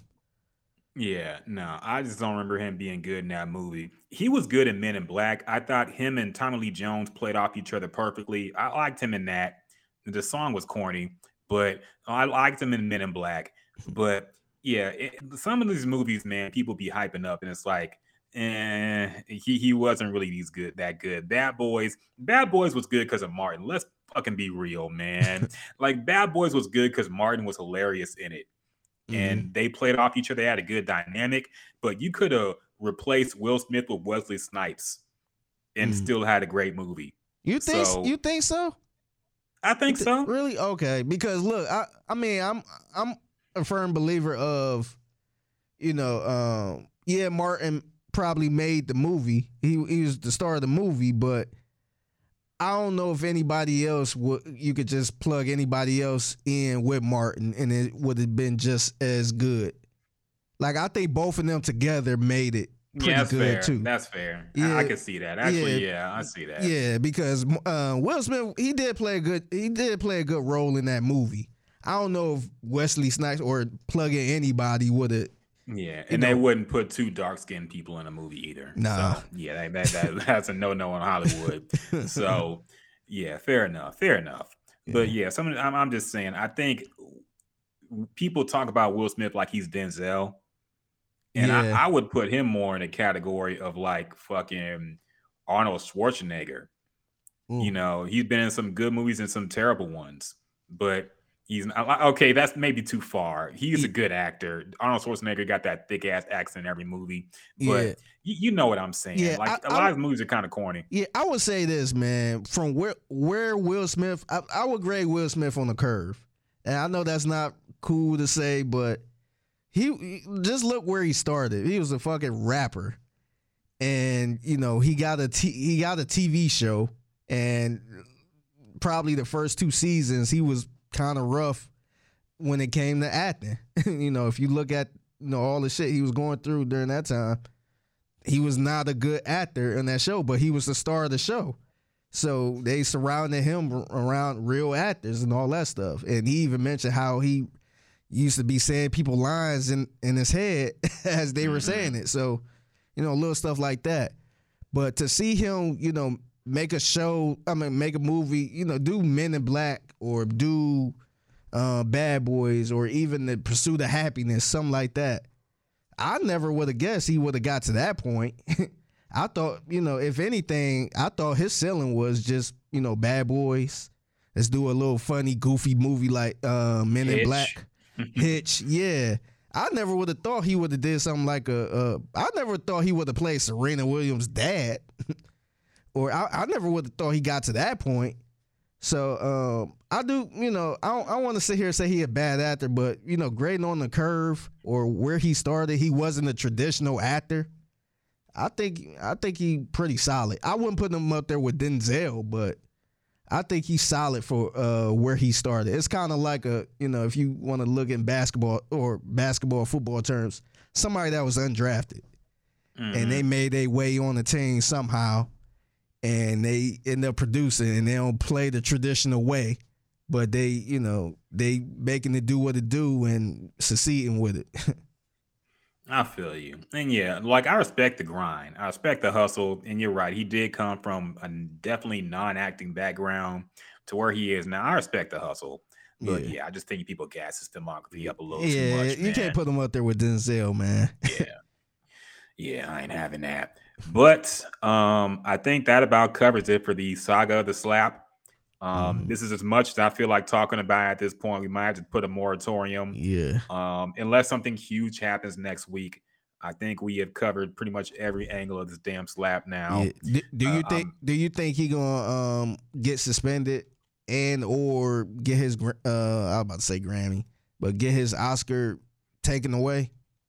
He will definitely not get his Oscar taken away. They're not going to do that. They're not going to go that far. I think everybody will be against that, even the people who thought what he did was really fucked up. Nobody wants to see him get his Oscar taken away, but he will definitely be suspended. He will not be able to go to the next one. And apparently it's like tradition for the Best Actor winner to announce the Best Actress winner the next year. So he's supposed to be there, but he's not going to be there. They have to do something. Yeah. So, yeah, he's definitely going to be suspended. He's not going to be able to go to the next one. And he's already resigned from the Academy, so I don't know what else they can do except ban him for life, which, they're not going to go that far. Yeah. But, yeah, man, I think they're just waiting for the smoke to die down, too, and people to move on to the next thing. Yeah. And as soon as that happens, people will move on with their life because at the end of the day, this is some meaningless shit that happened. It's just funny and interesting to talk about. But if they were smart, man, if it was my call, I wouldn't ban them.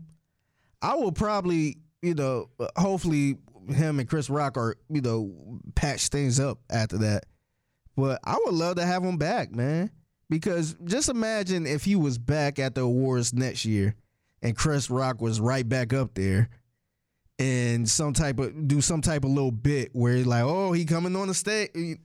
It kind of bring that attention where it's like, oh shit, Will Smith gonna be there, Chris Rock gonna be there. We gotta watch this. And we talked about it before. I don't give a shit about the Oscars.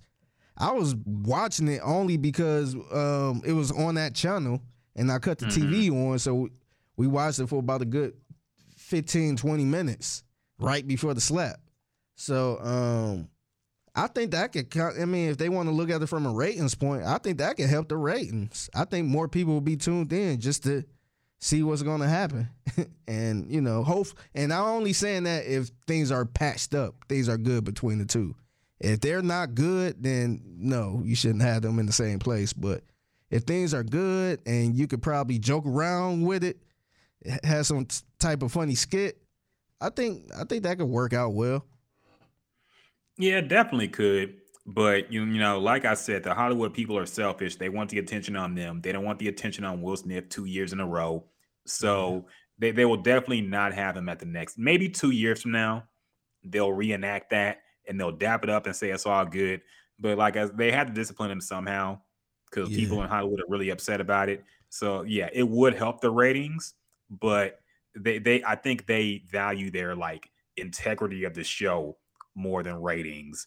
So they're not going to have him back next year, but they'll definitely, I think at some point they're going to have them both maybe present together and hug it out and show everything is okay. But yeah, until they're definitely not. It's about to be some corny ass skits and jokes next year. Okay, who is the next rapper, big name rapper? I'm not talking about no SoundCloud rapper. Who do you think is going to be the first rapper to make a song referencing this slap? Shit. My money is on Nicki. It has to be Nicki. She got an album coming out soon. I'm sure she's re-recording verses right now.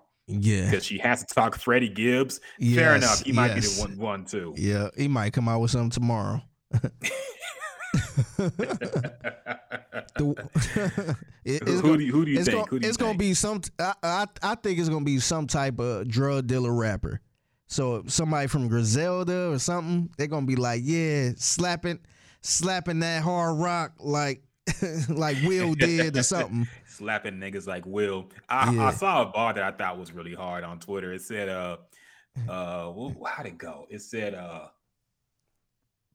slap a nigga, I really will. Y'all Chris, I'm really Will. Dog. That sounds like a Nicki bar. It does. No, that's a little too highbrow for Nicki. But she might do something like that too. Yeah. She'll do like slap a nigga. I can't think. I gotta think about how she would word it, but it'll be something where she thinks she has to bitches are my sons. I smack you in the face. Yeah, I smack you in the face. Will or something. Nah, she definitely gonna have some corny punchline because she got an album coming out soon too, I think. So I'm sure she's re-recording her verses and putting new things in. So, but yeah, Doc, we are in for a year of hip hop referencing this moment, if not more. So yeah, get ready for the bars because they're coming. Yeah. Hey, it's Figgy Fig, and I gotta tell you guys about Pittman Chiropractic and Wellness. I've been having some serious lower back and neck issues over the past few years, and finally, I decided to get it checked out with Dr. Pittman. Pittman Chiropractic and Wellness specialize in neck and back pain, muscle and joint pain, sports injuries, auto accidents, and so much more. Don't walk around in pain like I was. Schedule your appointment with Dr. Pittman today. 346-774-2887. That's 346-774-2887. Or you can schedule online at PCAwellness.com, PCAwellness.com, and tell them Figgy Fig sent you. What up, everybody? Got a very, very, very, very special guest joining us today. You may know him if you listen to In the Loop 10 to 2, Sports Radio 610, and other 610 shows.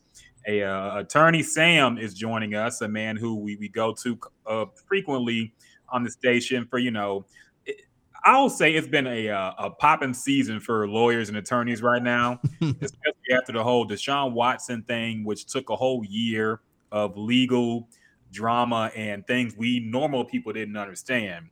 So we had to tap in with y'all for that. And then the whole thing with Chris Rock and Will Smith. So it was a lot of people, attorney advice and commentary. Travis Scott.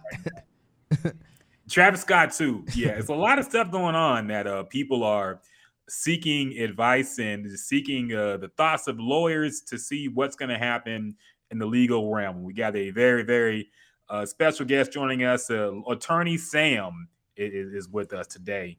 Finally, we made Attorney Sam happen on the show, putting the face to the name. So how you doing, man? How you doing? Oh, man, as I always like to tell folks, black and excellent. No complaints. Okay, I like that. Just enjoying life. Man, it's another day. It's Friday, so it's we still happy houring right now. So yeah, it's good to see you, man. It's good to see you. I hear you. I hear them talk about you all the time on the station. So it's good to finally meet and link up, and we can get into your story. We can also ask you, some things. Your thoughts on certain things that have been happening in the city and the nation, from your perspective. But let's get into your background, man. Like, how'd you start up? How'd you eventually become an attorney? Like, where was your beginning in your life path? Where did that start? I mean, it's crazy. I started off, actually, I went to Alabama State University, went there, played basketball 4 years, won 2 SWAC championships. I always got to throw that in there. Went to the NCAA tournament twice. Okay. Got my degree in radio and TV broadcast, and just figured I was going to be on radio. I was going to be the next Stuart Scott.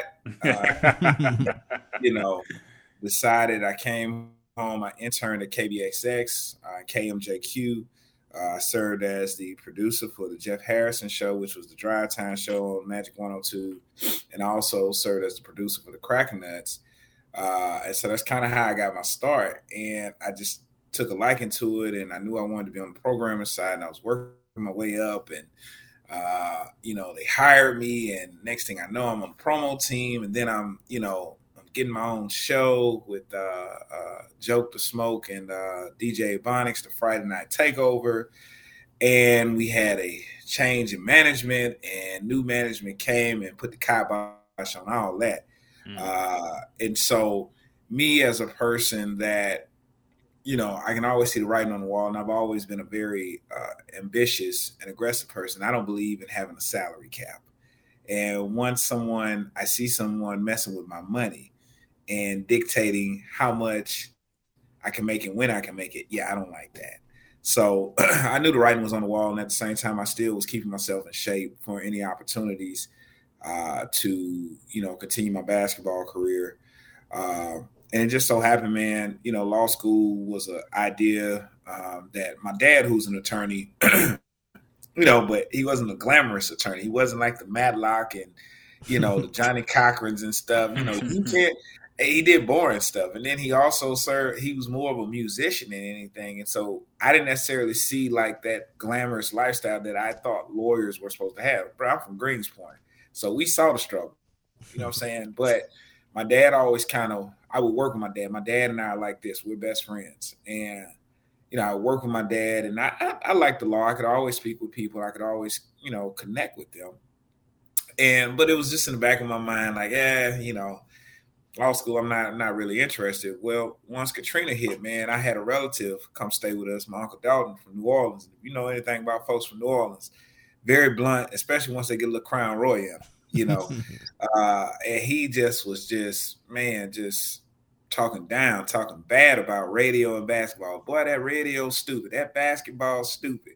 Your daddy wants you to go to law school. He ain't going to say nothing. I'm going to tell you, that radio is stupid. And things happened, and I had an epiphany, man. I lived in the infamous apartments over in Greenspoint, the Vanderbilt. Everyone from Greenspoint knows about the Vanderbilt.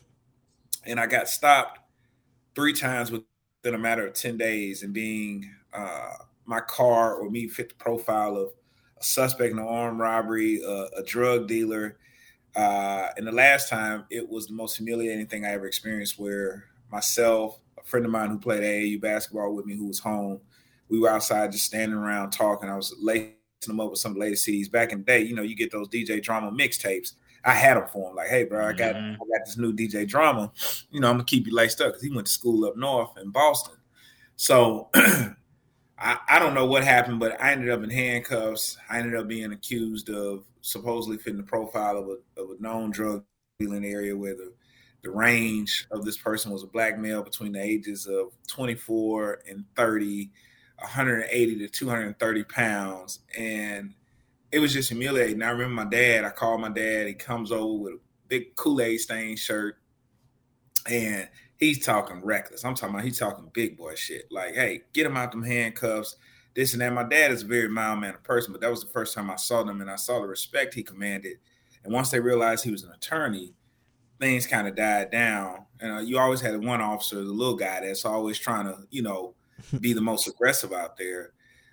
He told my dad that profile. My dad was like, man, that could be this whole entire complex, man. I lived in a 95% black complex. That could have been the entire complex. And at the time, man, my mind, I'm like, bro, I don't graduate from college. I've done everything the right way. I've seen parts of the world that people could only imagine. I've played basketball. I've done everything the right way. And to be treated like this, to be talked to like this, nah, that's not what happened. And the light bulb went off, and I applied to law school, and I was able to get in to Southern University Law Center in Baton Rouge, and went there. And it was fun times. After graduating from Southern, I took my talents west, went to work at the Clark County Public Defender's Office out in Las Vegas, which was super wild. I represented some interesting, I took on some interesting cases. But in 2011, I came home, passed the Texas bar, first time out, and I've been here ever since, man. Doing criminal law, not just all over the city, not just all over the state. I take cases all over the country. So, it's just crazy, man. I never thought, and today I'm actually celebrating my 20th year as a member of Kappa Alpha Psi. And I never thought. Yeah, congrats. That's dope, man. I appreciate it. I never thought in 2002, while we were actually pledging, I never thought I would be here at this point. I knew I would have a successful life, and I'm nowhere near where I want to be, but, I think I've done some really good things and made an impact on my community, and that's really my biggest thing, So I'm here, coach AAU basketball, giving back, making sure, man, we putting boys in college. So, that's my story, man. Okay. So what made you get into law? I know you mentioned your dad was an attorney, but it seemed like a lot of people that's into sports or into radio, they had some type of connection with being a lawyer or something like that, or an attorney. So is this some type of connection there, or did you just want to go to, law school? The only connection really was my dad. And like I said, I worked with my dad a lot of times when I would come home for the summer. And I would just be in the mix, dealing with clients. And he saw that I was good with communicating with people, and people gravitated towards me. And, when people would be mad, I knew how to calm them down. I knew what to say. And he was like, man, bro, you take to this like a duck to water. But like most kids, man, I ain't trying that stuff, Dad. Like, you got your life, I'm gonna do my own thing, brother. My dad was a musician. I was good. I played the saxophone, but that wasn't my thing. But you gave me a football, a basketball, or a baseball, man, I was a fool. And basketball, I knew was my way to get a free education, right? So I looked at it like, okay, well, and a lot of my partners, man, from college and just from growing up in Greenspoint and just around the city of Houston, I had a lot of friends that played pro ball. Michael Bourne is one of my very best childhood friends. Played with the Astros, played with the Indians. Mm-hmm. Carl Crawford. We all grew up playing baseball together on the same team, Mm-hmm. So those are like personal friends of mine. I had buddies that were playing in the NFL. It's just kind of like guys knew I was intelligent and would ask me questions like, well, man, this is what's going on with this contract. What you think about that? And like, oh, well, look like they're trying to get over on you. But, so I thought when I first went to law school, man, I was going to be a sports agent. That was my thinking. Like, I'm going to come out, I'm going to be a sports agent. Myself and two other guys, we actually kind of created a sports agency and filed the paperwork. But, as I got into the criminal clinic at Southern University, I kind of felt that was more my lane. And then I was dealing with my partners who were athletes. And then one of my boys is the manager for Khalil, the singer. We went to Alabama State together. He was Bobby Valentino's best friend, right? So he would call me about things. Then I would be getting calls from the artists like I was their manager or something. Like, bro, what? So I knew I didn't want to be a babysitter. And that's what I felt like a sports agent was going to be, like a glorified babysitter.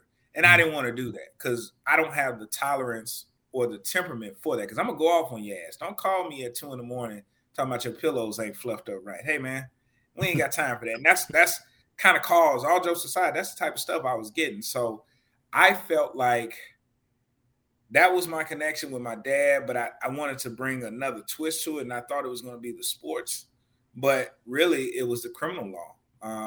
Like I said, it's just something about speaking up for people that are in a powerless position and who have been falsely accused. And again, I can actually say I could walk in your shoes and know how that feels. And it's a horrible feeling, so that was kind of my connection. But yeah, you're right. Most people with sports, like I say, bro, I thought I was going to be a sports agent. Like, that was my thing. Before there was David Mulligetta, I was like, yeah, I like it. Who's a Newt, by the way. So, I always try to show love. So he's a cool cat, super intelligent. So, Yeah, that's a funny story because we do make jokes in the industry about how so many radio producers, especially at our station, actually happened a couple times when I just got hired on 610. Two of our producers had just left like that same year to go to law school. And it's like it seems like the radio producer to law school pipeline was just at some point reality hits and it's like, okay, yeah, we got to get a grown-up job. The funny part about it is even on a national level, like what Mike Florio and different random people that was into sports, like broadcasting, they're like, oh yeah, I used to be an attorney. It's just like, wait, what? Yeah. How is this even connected like that? So whenever legal stuff happen, then they write on it. So it's like, damn, like what? How is this related at some point? Because I like sports too. I like radio, but there's no way in hell I ever thought about being a lawyer, man. It was just like, whoa, that's something totally different.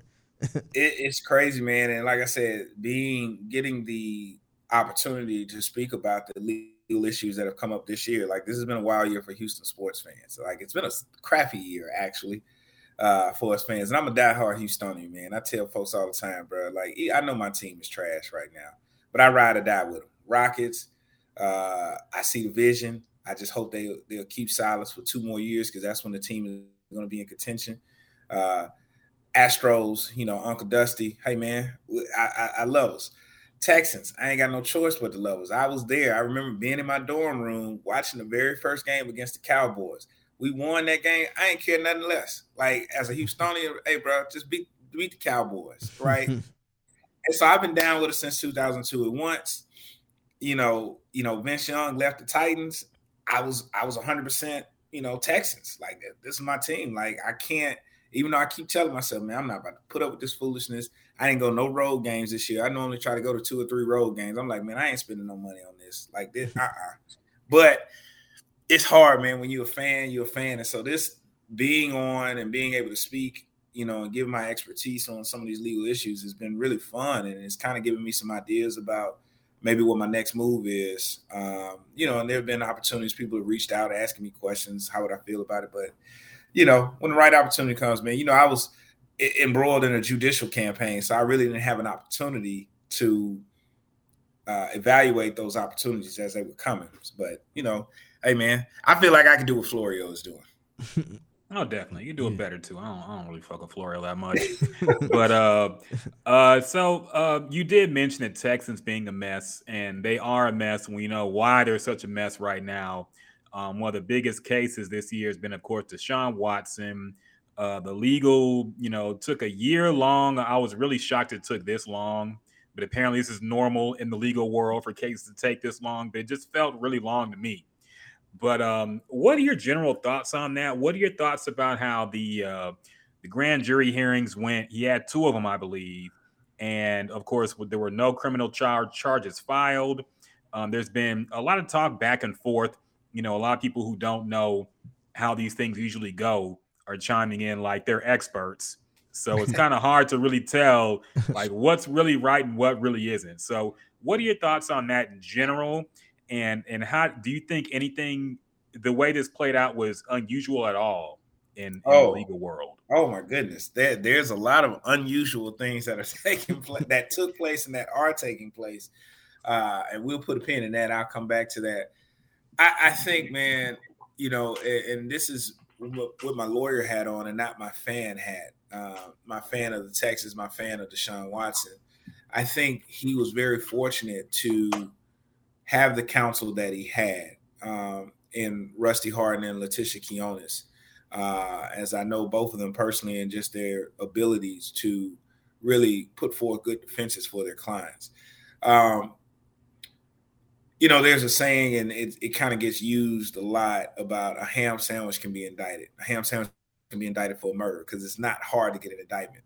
All it is just a formal proceeding of 12 to 13 strangers that none of us are actually supposed to know about. So that's one thing that's weird. Grand jury proceedings are supposed to be secretive, right? But you get these strangers together and you present, the state or the government, if you're on the federal level, they present their evidence to these 13 strangers who are convened for a period of time, 3 to 6 months at a time, that listen to all these cases in their respective jurisdictions. And a lot of times, man, this is like 90% of cases get indicted because it really depends on the prosecutor or the AUSA. It's the tone that they set. Like I myself do grand jury packets, right? Which is what Rusty and, Letitia did. They presented a grand jury packet. But a lot of times prosecutors sometimes, and I've been told by people that I knew that were on the grand juries, like, yeah, the prosecutor, he just said, here's the packet, but you don't have to read it. So if you have a trustworthy and an ethical prosecutor that's going to present their side, but also present the defense's side with the same zest, and zealousness, it's possible that a no bill will come. And I've been the recipient of, no bills. But I think in Deshaun's case, what that tells me as a lawyer, right? The investigation that was done by multiple law enforcement agencies, from Houston Police Department to apparently Brazoria County to Brazoria County Sheriff's Department to, in conjunction with the feds, there was not enough evidence there to even meet the low standard of probable cause. And probable cause translates into it's more likely than not that this happened. That's a very low burden, not beyond a reasonable doubt, which is what you have to prove in trial, but it's more likely than not, right? So that's a very low burden. And so when you see that, it's like, okay, if you spend a year gathering up all this information, right, all from all these law enforcement agencies, and you had these strangers who, let's be real, it's impossible to live in the city of Houston or just be breathing and living in the state of Texas and not know about Deshaun Watson's issue. Again, because of the antics of one particular side, right? The plaintiff side, right? Putting things out there like that's not normal. That's highly unusual. And I tell Figgy this all the time, quite frankly, and everyone has different ethics, right? You got to do what you got to do for your client. I get it. But Rambo tactics like that, I'm not a fan of. And most of us in the profession are not fans of. But to Tony's credit, he's successful at it. I'm not going to knock him. He makes money. He knows how to get to it. He's successful at it. So, hey, it works. I just myself am not going to ever go that route to make a dollar, right? But it says a lot, again, when you had various grand juries come back saying no bill, we don't find enough. And I told Figgy this too, when in Brazoria, oh Lord, Brazoria County, see, people think Brazoria County, they think Pearland. Pearland is the most northern part of Brazoria County, and it only makes up like 5%. And let's be real, that's why all the black folks stay, right? The problem is Brazoria County's main hub is in Angleton. So you got to go about another 30, 35 miles, 40 minutes south to get there. So when I have to pick a jury in Brazoria County, I don't get people that look like us. I get them folks out there in Angleton and Alvin and Rosharon, right? You get people out Lake Jackson. You get them folks. There's nothing wrong with them. They're good people, but their idea of justice is way different than our idea in Harris County, right? And you can figure out why, okay?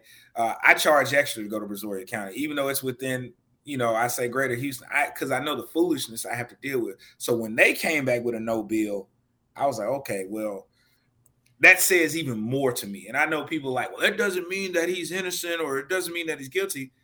It means that this case is over with. And what about the 22 women? That's what everybody keeps saying. There's nothing more. And by law, he has been exonerated because now this case is dismissed. Jeopardy is attached. It's over. Right? So now the criminal, when there's simultaneous, criminal and civil matters going, criminal is always going to dictate what happens on the civil, right? Because the stakes are higher. On your civil side, you're just dealing with money and property. Right? That's why the burden is just by preponderance of evidence. I always tell people, imagine a football field. All you got to do is get to the other team's 49. That's it. But for beyond a reasonable doubt, man, you got to get in the green zone. Yeah, not the red zone. You got to get in the green zone. Damn sure not if you the Texans, because we had a problem scoring in the red zone. You got to get in that green zone. So that's a high burden. So the criminal side always leads the civil side. And now you still have these complaints, and it could be a situation. It can go one or two ways. You can have people that say, hey, look, and this is the route that I think Deshaun might be taking. And in full disclosure, I'm not privy to any of those legal conversations. I try to make sure when I see Letitia or Rusty, I don't say anything, because, again, that could be a conflict, and that's a violation of their attorney-client privilege, right? So I don't know which way they're going, but it sounds like Deshaun has dug his heels in, especially after these criminal cases have, been gone away. So now it's like, okay, we have more leverage, right? There's no reason for me to settle. I might as well take it the whole way. Now, this thing could happen. It can end up one or two ways. You can find juries that will be like, well, you know what? They didn't find any criminal cases and we know about it. Can't nothing be here, right? Or you could have the OJ scenario where OJ was found not guilty, but they hammered OJ in the civil, right? And said he was liable for the death. You could have something like that.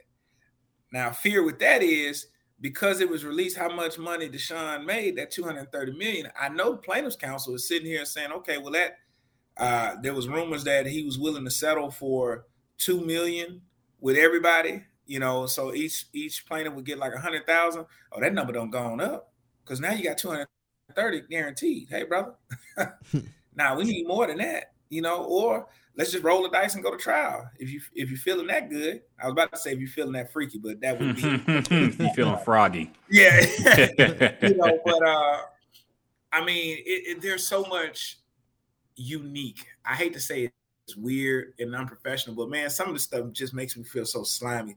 Like I said on Twitter the other day, the fact that depositions are being released, that's wild. Like, I mean, is it really though? We've seen depositions be leaked in high profile cases all the time.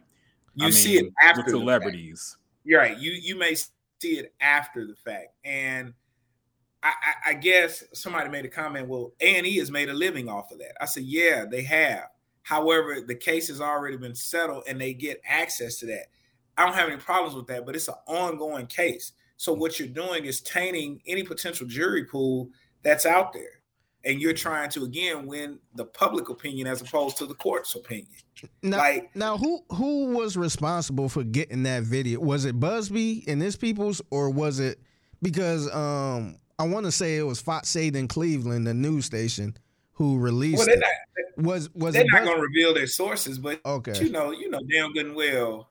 Okay, let me not say that because I'm being exact, and I hate when people be exact when they don't know. I wasn't there. But who does that benefit? It doesn't benefit Deshaun Watson that came out, right? That benefits the plaintiff. The only people in those depositions when Deshaun is being deposed is attorney Tony Busby, attorney Rusty Hardin, and his team, and maybe attorney Tony Busby and his team, his lawyers, right, his paralegal, Deshaun Watson, and the court reporter. So the court reporter, they take an oath. You're not releasing stuff like that. Like, you can get fired, right?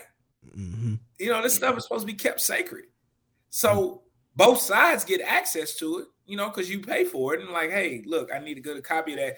The only time you use a deposition, or you should be using a deposition, is when you're in trial, because it's a sworn statement and the witness is now saying something completely different than what they said when they were deposed. So you use it to impeach them, right? To catch them in a lie, to try to get them to perjure themselves. But to just leak it randomly to the place that he just got traded to, come on, man. Like, come on. They ain't leak it to a Houston news station. They ain't leak it to ESPN. They leaked it to Fox 8. And again, we're talking about a side that when this came about, first thing they went to was Instagram to post about it. Like, that's not normal, man. Like, that's not,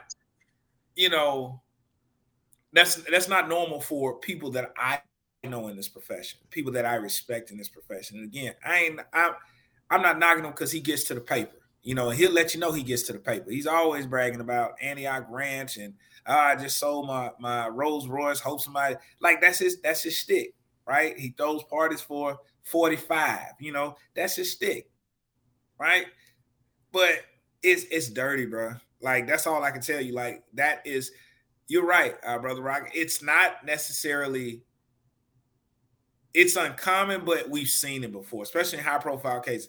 With William H. Cosby, Bill, they released his deposition, right? But now that, to me, was released for a couple reasons. One, I felt like, okay, if someone leaked that, it benefited Bill Cosby, because it also, in that deposition, talked about the fact that there was an agreement made that there were going to be no criminal charges pressed if he, did not plead the fifth and actually be deposed.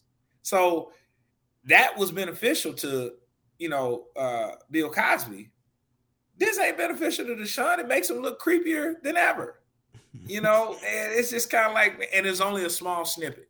And it was done that way to kind of misconstrue the context. I'm sure there was a previous question asked before he gave that statement and a follow-up. It was just done to just embarrass him. And like, I also think that's embarrassing for the plaintiffs, because it's like, man, come on, man, you opening the floodgates, you opening the door. And I would imagine, and I'm surprised they haven't done it yet, but maybe they want him to keep talking and making a spectacle of it. But normally you might see a defense counsel say, hey, Judge, we need a gag order, because like, this is getting out of hand. And since we are heading to trial, we are really getting close to not having a qualified jury pool, because everyone is going to be tainted. So, yeah. It's a lot of weird stuff, man. Yeah, that kind of makes sense, because last week Deshaun had his press conference, and a lot of people was reacting to that, and I thought Busby was going to make a post about it, like right after it was over, and he never did. But the ironic part about it is that's when the other videos came out. So that made total sense. That was his statement right there. That was his clapback. Yeah, the video leak, and that's exactly what I thought. I was like, okay, yeah, he didn't jump up and down on that, and boom, what do you know? Late at night, we get a leak of deposition. Like, leak of deposition? Come on, man! Like that's not normal. Like, you don't leak a deposition, because again, the court reporter is not doing that. I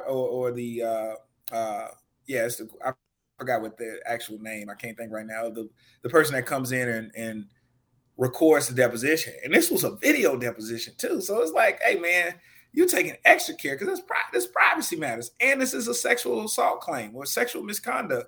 Man, the laws are even more aggressive to protect defendants and victims. Like, you can't, like, it's unheard of.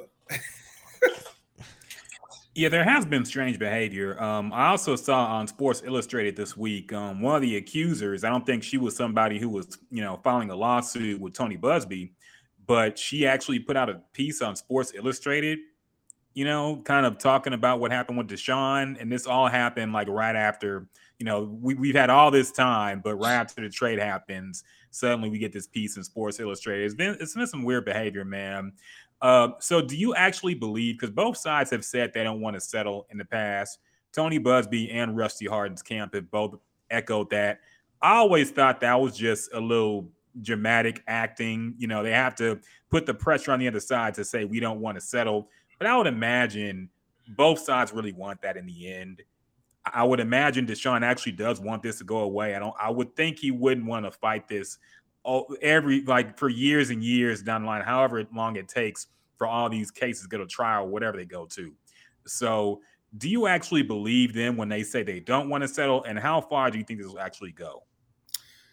Man, that's a tough question. I think if your client is adamant, I didn't do anything wrong, right? And again, I'm putting my criminal lawyer hat on, not my civil lawyer hat just yet. But in the criminal standpoint, it's like, okay, cool. I tell my client, we don't plead the shit that you didn't do, and we don't plead the shit they can't prove. Get you 12, let's go to trial, right? Civil side is a little bit different, because I've represented plaintiffs, I've represented defendants, right? It's because we're dealing with money, and not just money, but we're also dealing with your reputation and or brand. We have to make a different type of business decision, right? So I think right now, emotionally, Deshaun is like, screw that. I want to go to trial because now I've been cleared of any criminal wrongdoing. So I feel more empowered to be like, yeah, no, screw y'all. Like we're going to trial. I didn't do this. Okay. I want my name clear. He has been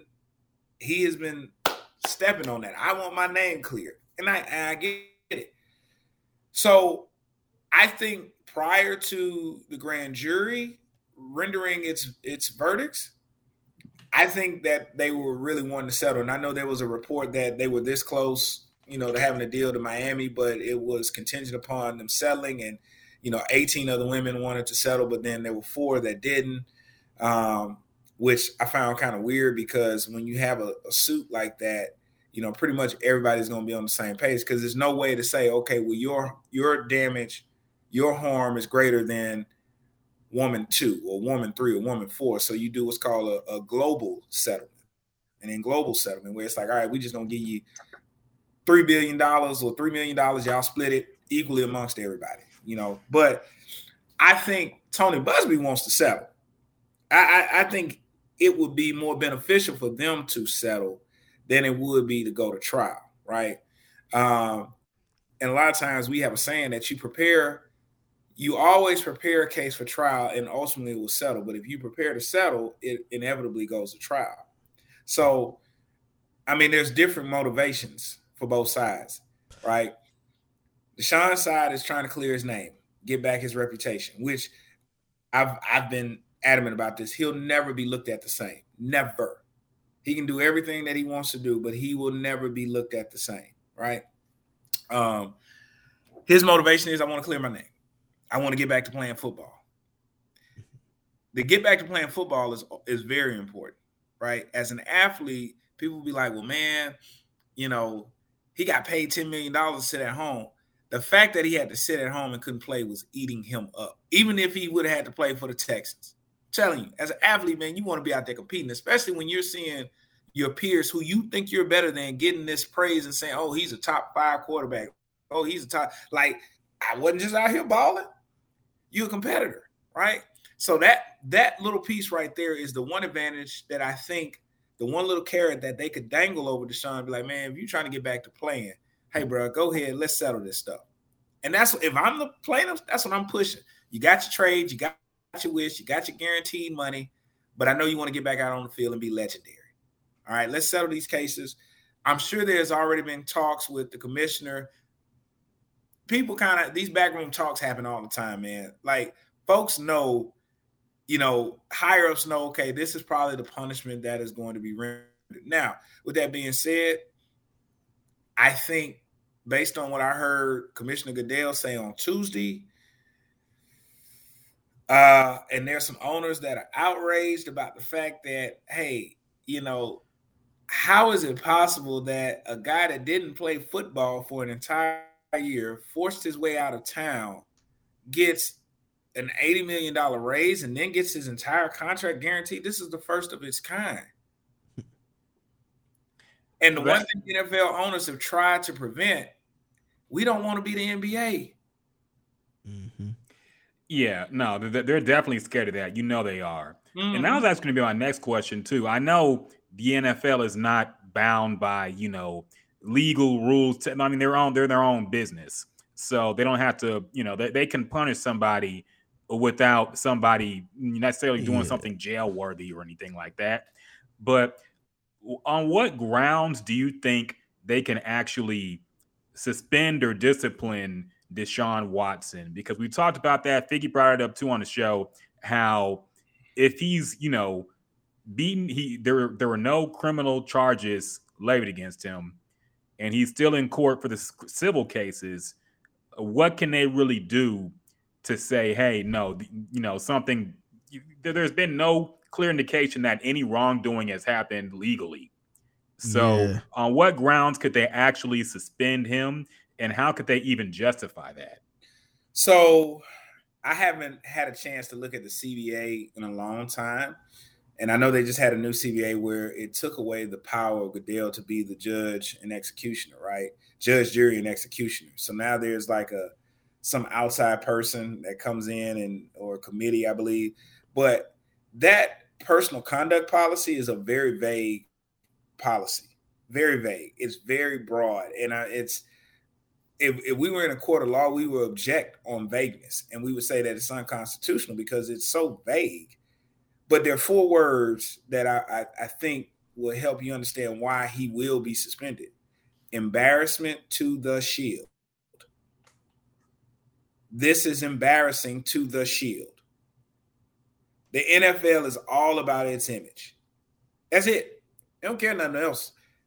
We care about our image. So if you bring embarrassment to the shield, that violates the personal conduct policy. Go back to Ezekiel Elliott.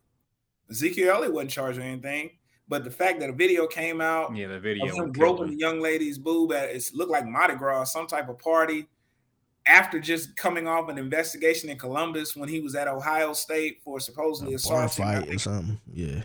Yeah. So it's an embarrassment to the shield. Man, we got to suspend you. Big Ben wasn't charged with anything. And that was back in the day when Roger Goodell first got there. It was like, man, I got to lay down the law, And I tell people all the time, which is crazy to me. I tell all these Houston people who turned on Deshaun and who act like, oh, well, we can get another franchise quarterback after we just waited 16 damn years to get one. Big Ben was charged with 2 sexual assaults. One down in my namesake town, Milledgeville, Georgia. Right? Yeah. So, and it just kind of got, like, hey, look, it went away. They settled and they had to suspend him. It's an embarrassment to the shield. I take it a step further.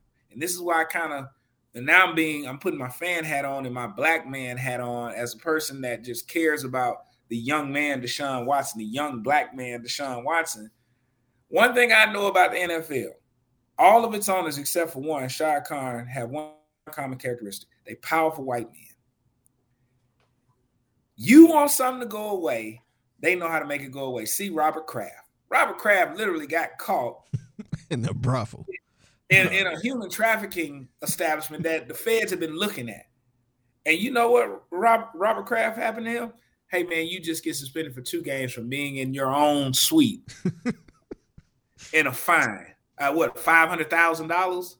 Why? Not that his charges went away, but it was an embarrassment to the shield. And he's not under that personal conduct policy because he's management. But at the same time, it's an embarrassment to the shield. So even though Deshaun was not found guilty, there's still the possibility of being found liable. And even if he isn't found liable, it's an embarrassment to the shield for you to even have yourself in this situation. And that, as a black man who knows he's in rare air, bro, you can't put yourself in these types of situations. Mm-hmm. You just can't. I don't know what happened. And I'm not going to be one of these people that say, oh, he's guilty, he's a slime ball. I'm not going to be one of these people that say he didn't do it. I don't know. I just know you put yourself in a weird spot. You put yourself in a tough spot where now people are just forming opinions. And those opinions are becoming the narrative, and those narratives are becoming your truths when you didn't do anything. You know what? But he said he ain't got no regrets. So yeah, that's what bothered me too. The fact I expect him to be a little contrite in that press conference. The fact that he basically, stood 10 toes down and said, I don't regret anything. That's what really got on people's nerves, I think. Yeah, and I think he kind of went off script, and you could tell the answers and the questions that he had practiced for, because he had the same answer about, I've never disrespected any women. That's not what I've been brought up. Like, he was good with that, and, he kind of had the humble posture. Like, believe it or not, man, we coach body language. Like, when I have people justify, and this is my client, like, oh, man, your body language look like you're lying. Okay. Hey, bro, your eyes look like they're lying. You got lying eyes, like, we got to be confident. We got to be contrite, like, look. And I felt like at that point, it was either he got annoyed. There were 2 questions that bothered me. Do you have any regrets? And are you going to go to counseling? Yeah. And you can tell he kind of went off script. Was like, what? Mm-hmm. I don't need counseling. It's like, I get it, but that's not the answer. That's not the answer I would have liked to have seen.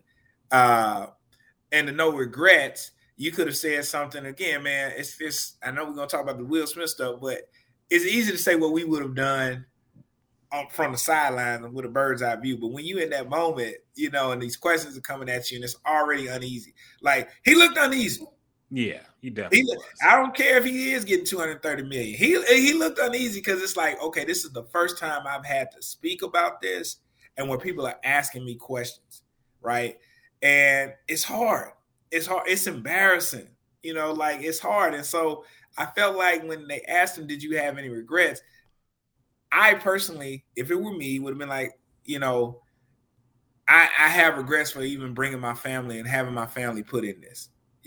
I hate things are where they are, but, I still profess my innocence. I didn't do anything wrong, but I do regret the fact that we are even here and that you even have to ask that question. Now, something like that. Like, nah, yeah. My father was like, nah, no regrets at all. With kind of like a little smirk. I was like, oh, no.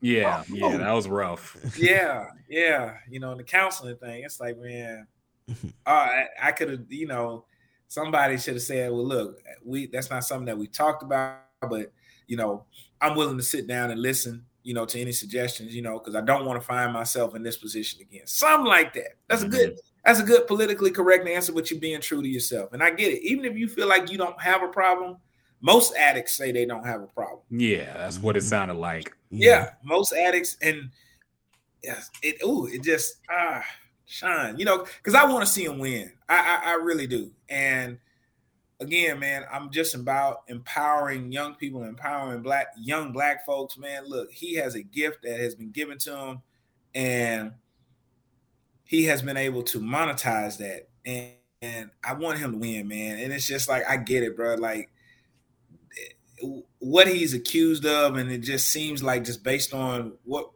we know from the little details we get and that are leaked, okay, man, you might got a little fetish or something. I don't know, right?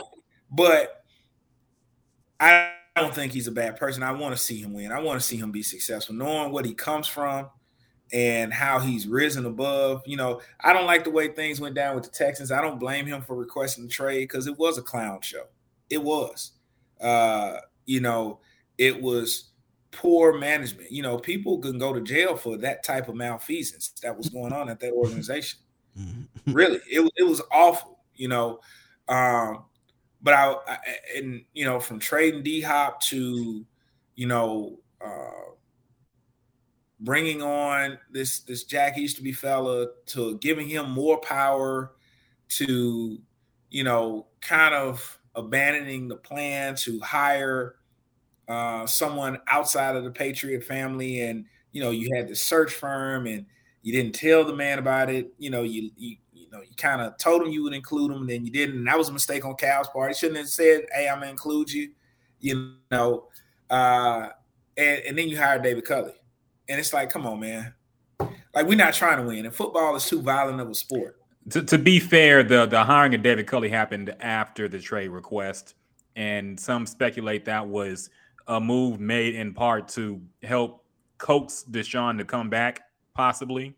Of course, it didn't work, but yeah, you can't include that in one of the reasons why Deshaun wanted out. No, you're absolutely right.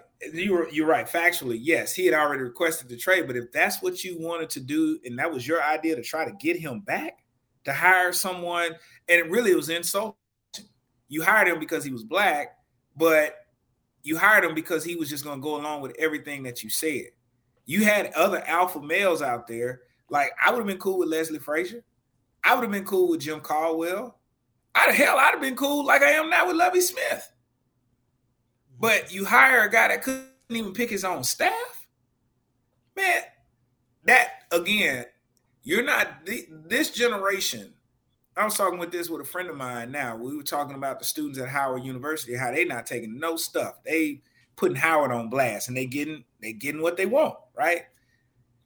This generation, what is it? Generation Z, I think. Yeah. Hey, man, they're smarter than what we think, and they're sitting there looking at that, and they're like, man, I'm not staying around for foolishness. Football is too violent of a sport to just be sitting here wasting years, as J.J. Watt told him walking out. Man, I'm sorry, we wasted a year. You can't do that. And so you hire this man. Great. I'm glad a black coach got an opportunity, but I wanted a qualified candidate. You've been in the NFL almost 40 years and you never held a coordinator's position. You weren't on any other team's radar. Like, we didn't know who this guy was. And it's like, what? How do you say that is a better candidate than? And I don't want to use Eric Bieniemy because for whatever reason he still hasn't gotten the job. Yeah. But you had a Todd Bowles, you had a Byron Leftwich, you had a Raheem Morris, you had a Lovie Smith, you had a Jim Caldwell, you had a Leslie Frazier. I can keep going. A qualified black coaches that people knew about and that other teams were interested in. And that was your idea to try to get him back? Come on, man. Like that tells me you really didn't want him back. And you were saying, hey, I'm going to choose a less valuable employee over my most valuable employee. That's what I, as a fan, couldn't get with. It's like, how much money does Jack Easterby generate? What is he responsible for ticket sales? Question for you. How much does he generate? I mean, I had to look at their fiscal report. I don't know. I know what you're saying. I mean, I don't think the fans are actually paying money to see Jack Easterby or anything like that. Right. It could be somebody else in that same position, and right. It doesn't matter. Whatever his position is, executive vice president of football operations. And I'll speak on Rick Smith. Rick Smith was the general manager, but fans weren't coming to see Rick Smith. And Rick Smith is my frat brother. He's the person that brought us our first franchise quarterback. Mm-hmm. Right? You people were going to see number 4, number 99, number 10, number 90, all the other players.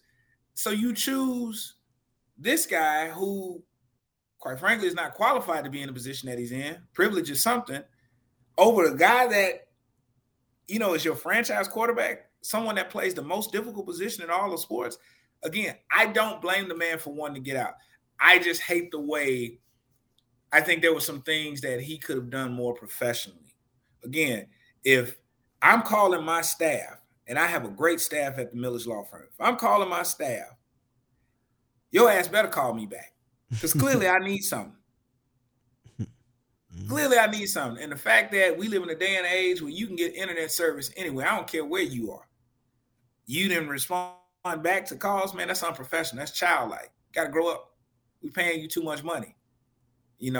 I didn't like that. So I was wearing different hats. I'm wearing my fan hat. I'm wearing my father hat. Like I'm concerned. Like I look at him like a little brother. I want to see him best. Then I'm wearing my business owner hat. Now, you not dictating anything, right? You either play or you retire. That was my stance the whole time. And people, man, that's cold. No, it's not. We're going to get what we can get for you if we decide to trade you. Or, hey, man, you got $35 million coming, you can come play, or you can retire. Yeah, there's a whole lot that can go into it. And we could talk about Deshaun all day, honestly, man. It's so multi-layered, so many layers to it. But we got some other things too, man. You did mention Tony Busby, of course. And we mentioned this, the whole Travis Scott Astroworld tragedy, which is a big story here. It still is. Ongoing lawsuits, of course. Now, we saw Tony Busby before Astroworld taking pictures with Travis Scott. And then after Astroworld, he deletes that picture and then starts, posting all the news articles from the disaster. And then a few days later, he's representing people who are suing Travis Scott. He was actually posting a lot of pictures from previous concerts of how he and I guess Travis Scott pretty much promoted rage and stuff like that.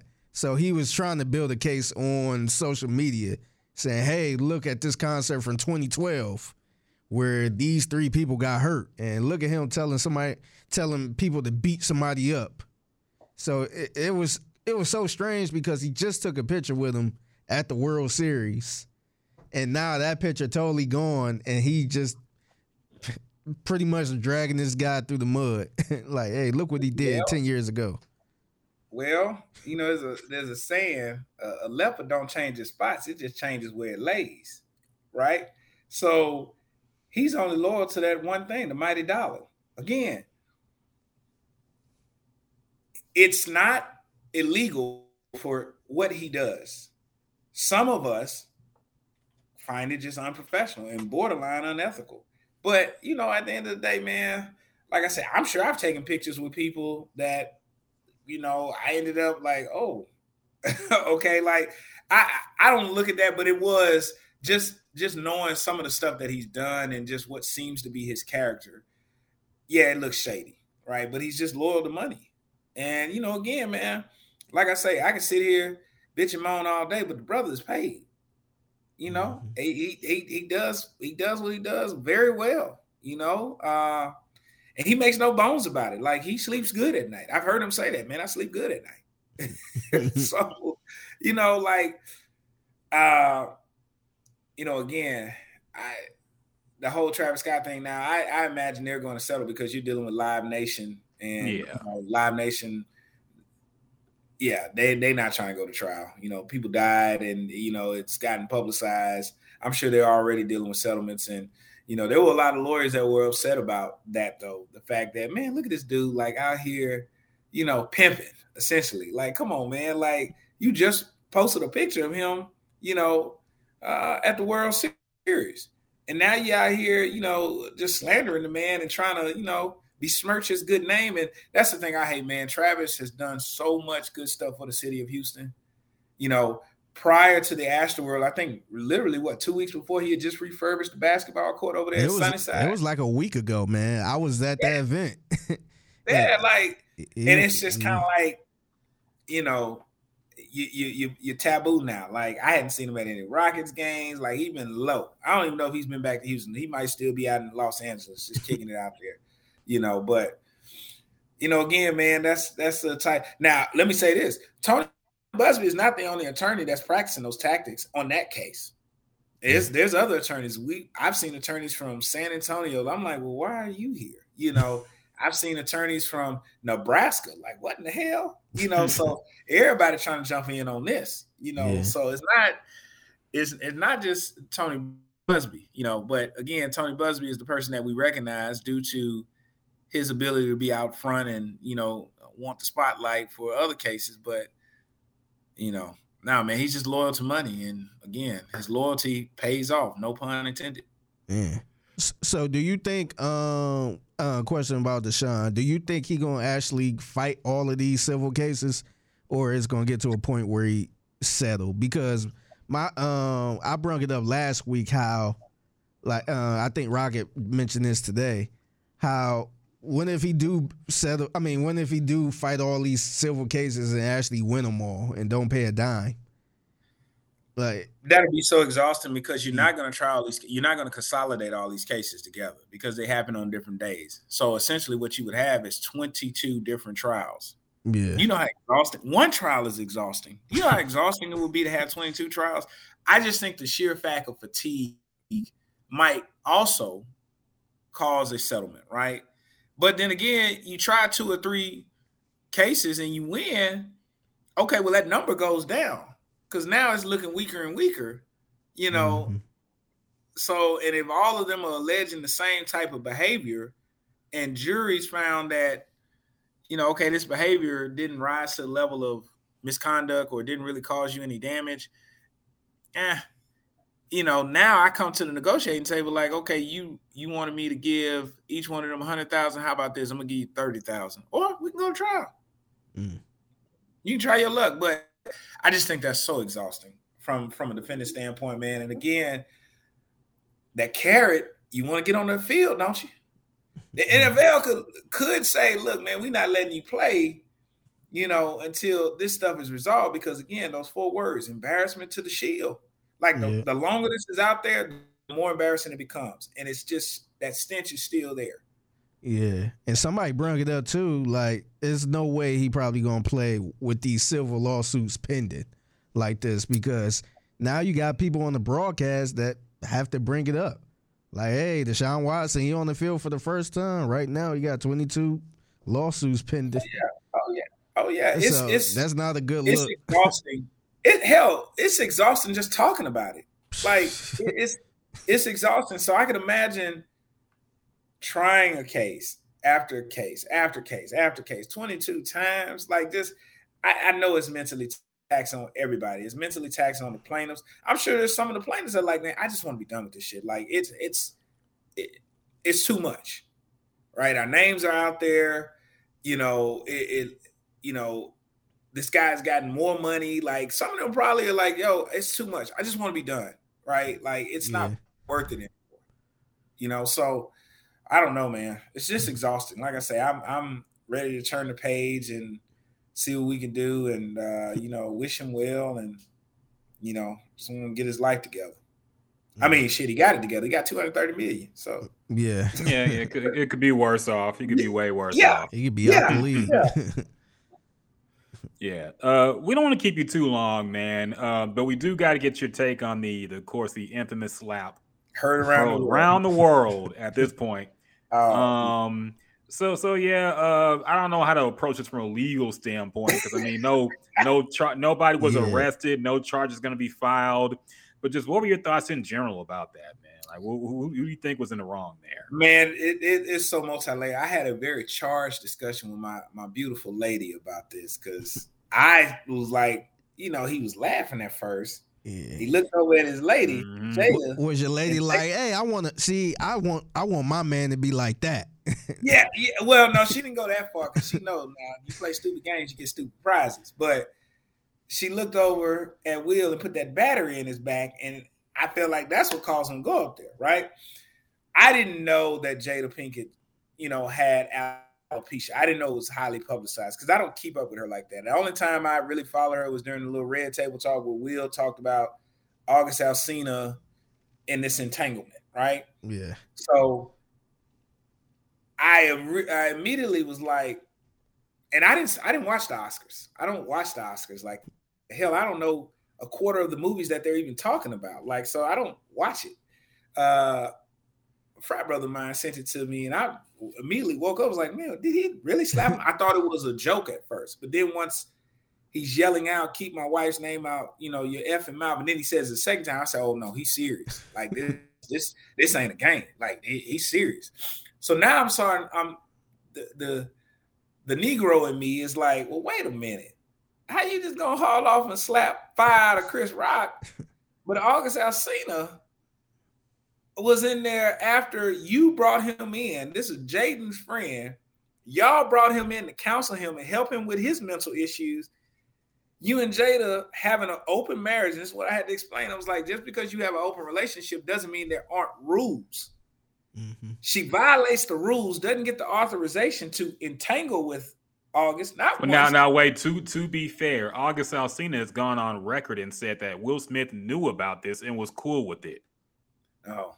So now what was that after the red table talk? No, I think it was before, because I think that was when all this stuff was coming out. And then they had the red table talk after August Alsina said his piece, and they were kind of forced to. But August Alsina initially did say that Will Smith was aware about they didn't even want to call it an affair on the red table talk, because they just said we were split up at the time. So to be fair, he did know about it. It wasn't like some behind the back shit, apparently. Okay, well, the way I interpreted from Will's version on the red table talk was, hey, even though we were split up, I didn't know this had taken place. And, that hurt me that you messed with this kid, because it's almost like you took advantage of him in a bad mental state. That's kind of what I got from him. But my point is, well, wait a minute, man. Without having that knowledge that you just said, Brother Rocket, if Will is okay with it, okay, maybe that changes my perception. But I'm under the illusion that he wasn't okay with it. But you went up there and slapped fire to Chris Rock, but did nothing to the man that was beating your wife down, and then made a song about it. It's like, God, dog, man. Like, hey, But then I stepped back and I said, okay, there's really more going on inside the brain of Will Smith right now. Like, there's a bigger issue. There are more issues than just that joke. Because it was a joke, right? I get there's some jokes that are off limits, but this is I didn't like, okay, Will, first of all, from a legal standpoint, you assaulted that man on live TV. You assaulted him. Ain't no ifs, ands, and buts about it. That is a classic assault. It's on video. Right? So the only reason why he didn't go to jail is because Chris Rock was like, I'm not pressing charges. Because if Chris Rock pressed charges, that makes him look weak. He's got new stand-up material like that. That makes him look weak. So he's not going to press charges. And he and Will are actually friends, right? So I felt like because you had that relationship with Chris Rock and you're in that small circle of black elites in Hollywood, yo, man, you could have handled that off camera when they went to a commercial break. Just like Denzel and Tyler Perry went up to you and talked to you after the fact during the commercial break. Bro, you could have done that and gone and holler at them in the back and like, hey, man, you know, that was kind of insensitive. You know, what Jada is going through, bro. Like, that's cold. Or, you know, everybody got everybody's number. Reach out and talk to them. But to just do that and take away from what should have been a moment that we were celebrating, right? A moment that Venus and Serena were celebrating in honor of their dad, it's overshadowed. Mm-hmm. It's overshadowed. So I was mad at that. But then again, as my lady put out, we've all had out-of-body experiences. We've all been in situations where we've done stuff that was just completely out of character and we wish we wouldn't have done it. I imagine Will feels that way, right? Because the entire world, not country, the entire world saw it. And if they didn't see it, damn it, they've seen it now because it's memed out, you know. I feel like Will was just tired of taking L's because that 2020, 2021 with this whole foolishness with Jada and her still professing her love for Tupac and, you know, then the issue with August, I just think it was a lot, you know, and it's almost like, man, when I watched Will on that Red Table Talk, and this is just me, man, he looked emasculated. Like it's like, damn, man, like hold your shoulders up, man, put your chest out. Like, but he just looked like he had just been through there and he was just tired. And I just felt like that was just a culmination of things. And then, you know, there was some issues with the filming of King Richard. Apparently it was released. It wasn't supposed to be released on Paramount. It was supposed to be released by somebody else. And it kind of messed with their money. And, you know, it was a lot going on. I was reading about it.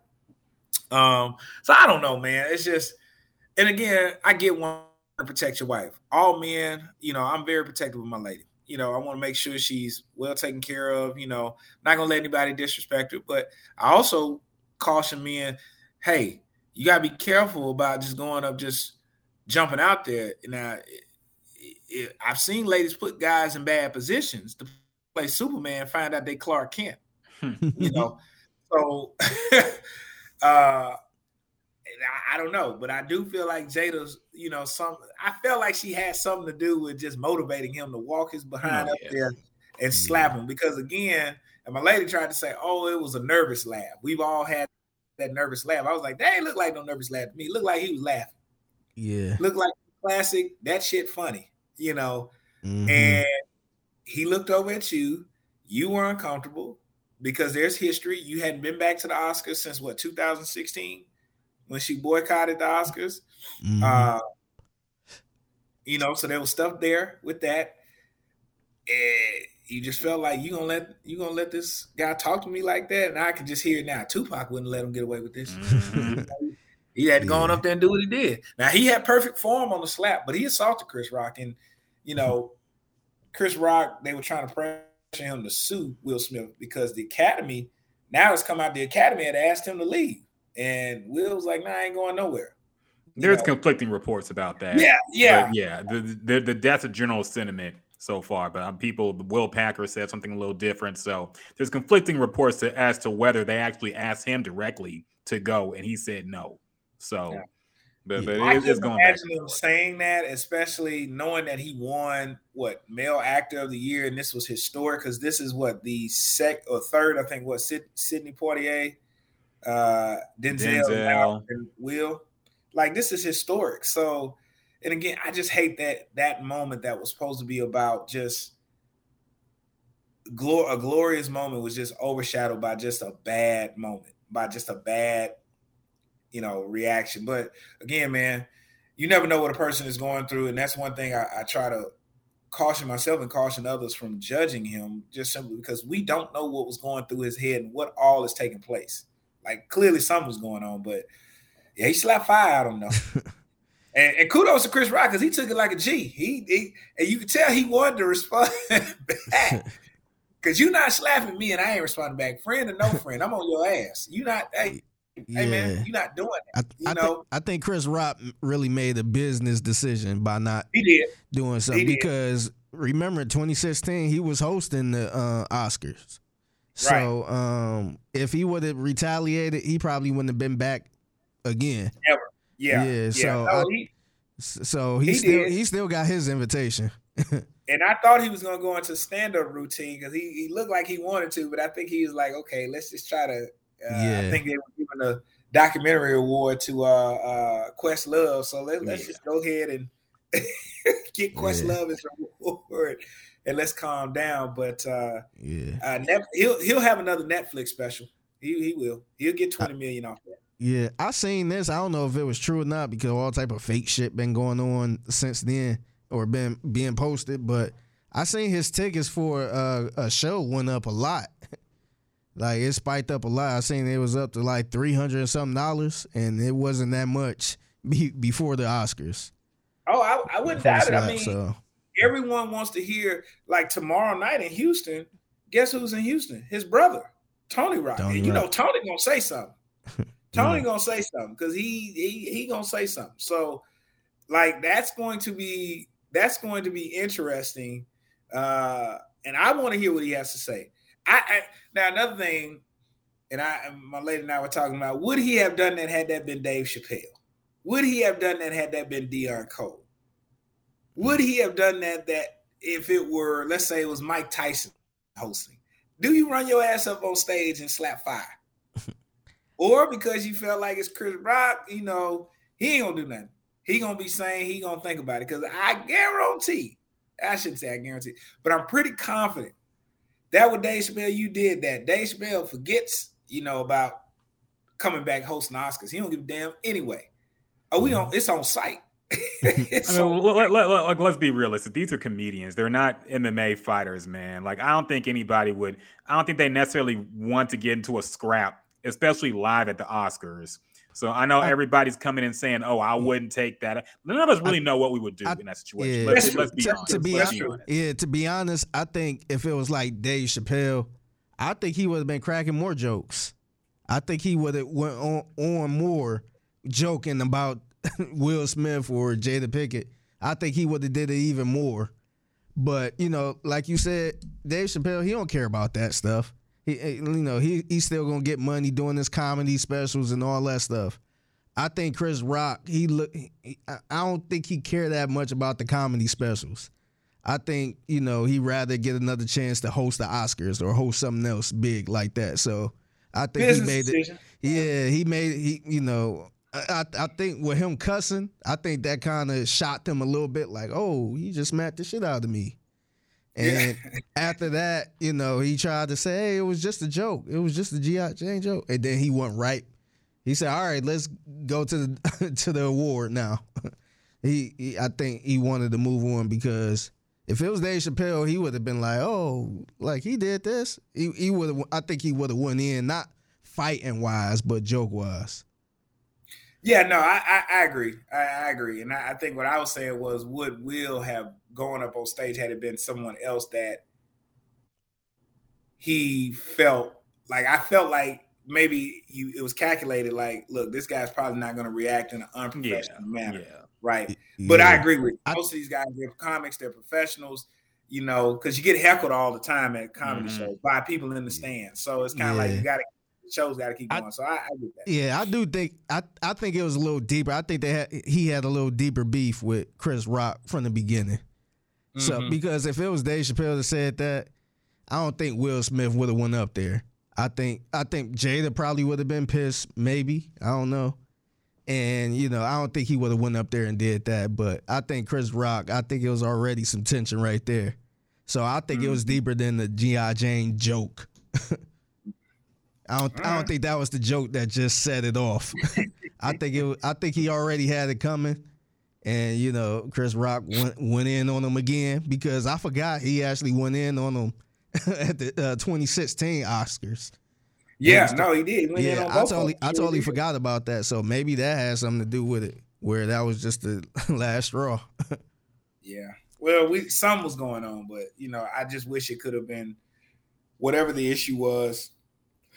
I wish it could have been handled out of the view of the camera. That's all, because again, that should have been a moment that we were celebrating in a historic moment, and instead it was overshadowed. And really, it was a selfish moment because it took away from Venus and Serena, And took away from everybody. Yeah, everybody that followed that. Even the show wasn't the same after that. Questlove, that was a big deal, man. Him getting the that was Oscar. awkward. Like, yeah. So it was great. There's another topic that has endless layers to it, and we could keep going all night, man. We'll just cut it short there, though. I think we've said our piece. So, Attorney Sam, let the people know where they can, get your services, or where they can reach you or talk to you. Let's say anybody in need some attorney advice or some legal counsel. Where can they actually tap in with you at? Oh, yeah, man. So you can catch me on Twitter at Milledge Law, MILLEDGELAW. I've been more vocal on Twitter.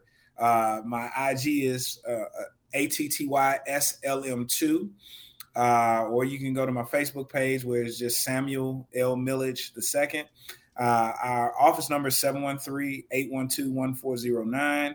You want to ask for Sam II. As I say, I'm the better looking and younger and improved version. 2.0. Okay.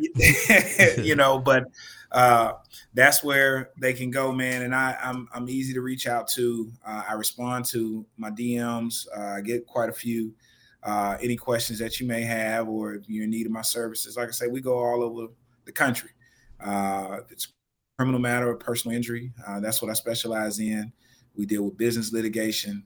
My dad is over that department, as well as bankruptcies and probates and stuff. But find yourself in a jam, you find yourself being accused of something, come to me.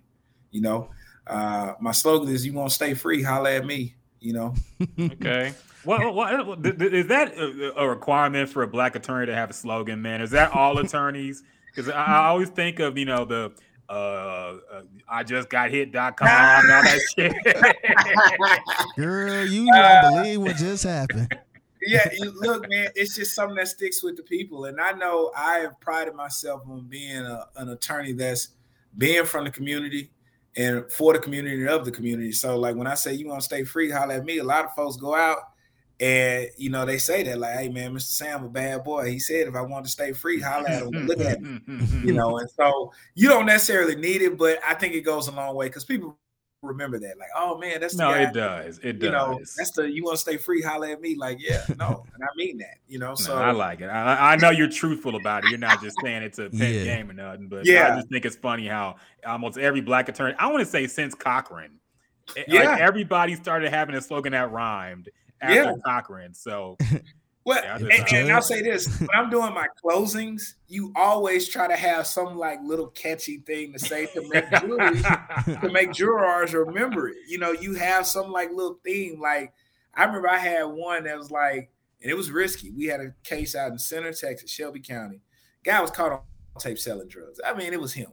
He had facial features that looked like 8-Ball from 8-Ball MJG. It was him, but they messed up with how their chain of custody on the evidence, and I attacked it. I was like, look, I'm not saying my client is innocent, but I am saying he's not guilty. And I remember my co-counsel was a young guy. He's like, I don't know about that, Mr. Sam. I'm like, trust me. And we got a not guilty verdict in 16 minutes. Them folks like, yeah. Wow. Damn. He may not be innocent, but yeah, we couldn't let the officers go. And I was saying, you got to make the police show their work. You got to show your work. So you always want to have something like a little catchy saying or something to make people remember you. And, that's just been something I've stuck with since 2011, man. I think I came up with it after, having a long night of Ciroc. I don't know. It was just like, they free all at me, So it's stuck with me, man. So, That's a Diddy effect, man. Yes, Diddy sir. Make you that Diddy juice make you better at litigating. Having Diddy bobbing and everything. Yeah, that's how he kept all his people in them contracts, man. That's true. That's True. Rock was inspired. True. Man, we really appreciate you coming on, man. Good stuff as always. Make sure you follow that man at Milledge Law. Sam Milledge, Attorney Sam. You'll hear him on 610. You hear him all the time. Good follow on Twitter as well. Make sure you follow that man. And yeah, we got to do this again, man. It was good stuff. No doubt. Really enjoyed it. No doubt, man. Well, I appreciate it, man. I love seeing y'all do your thing. I know this thing is blowing up, so I'm grateful to just be a part. And hey, man, I look forward to listening to more of the podcast. Keep doing a great job, fellas. Thank y'all. Thank you. We appreciate it, man. All right, bro. Big shout out to my man, Attorney Sam, for hopping on the podcast. So last week I had a chance to go to the 2-year anniversary of Greasy Spoon. Shout out to my people over there at the Greasy Spoon. I went to the 2-year anniversary event up in Pearland. I saw my man Donnie Houston. I met some cool people out there, tried the food. The food was amazing. And I got a chance to catch up with the owner, the co-founder, the top dog, the boss of Greasy Spoon, Max Bozeman. What an awesome guy. What an awesome story. So motivational. Here's the interview I had with Max Bozeman, owner of Greasy Spoon, at the 2-year anniversary, live from the location in Pearland. What up? It's Figgy Fig here for the Gems and Juice podcast. And right now, man, I'm at a special event. I'm at the Greasy Spoon 2-year anniversary, man. 2 years, that's a big deal, man. A lot of people don't like to celebrate the 2-year anniversaries, but this is a big deal, man. I'm here with the owner. How you doing, man? I'm good, man. Thank you for coming in today. I appreciate it. Yeah, so tell me, what made you start something like this, man? What made you start it? I've always liked to be a service to people and do things within the community. And what better way to capitalize on creating an experience for families to be able to come and eat and dine together over food. When you were younger, when I was younger, I can say, those were some of the most priceless, moments that I had as a youth, as a young adult, as a teenager, being around the table on Sunday with my grandmother cooking and everybody just kind of talking and telling stories. And so I wanted to create that with Southern Comfort Cuisine, and allow the Greasy Spoon to elevate that experience just a bit so that, people can enjoy soul food, seafood, Cajun food, and even more, and still be in an environment where it's comfortable and it's family oriented. And so, it's been great, and I'm able to see thousands of people a week. And, what better way is it to be able to put a smile on somebody's face? And so it's been a great joy. Yeah, it's amazing because this is my first time here.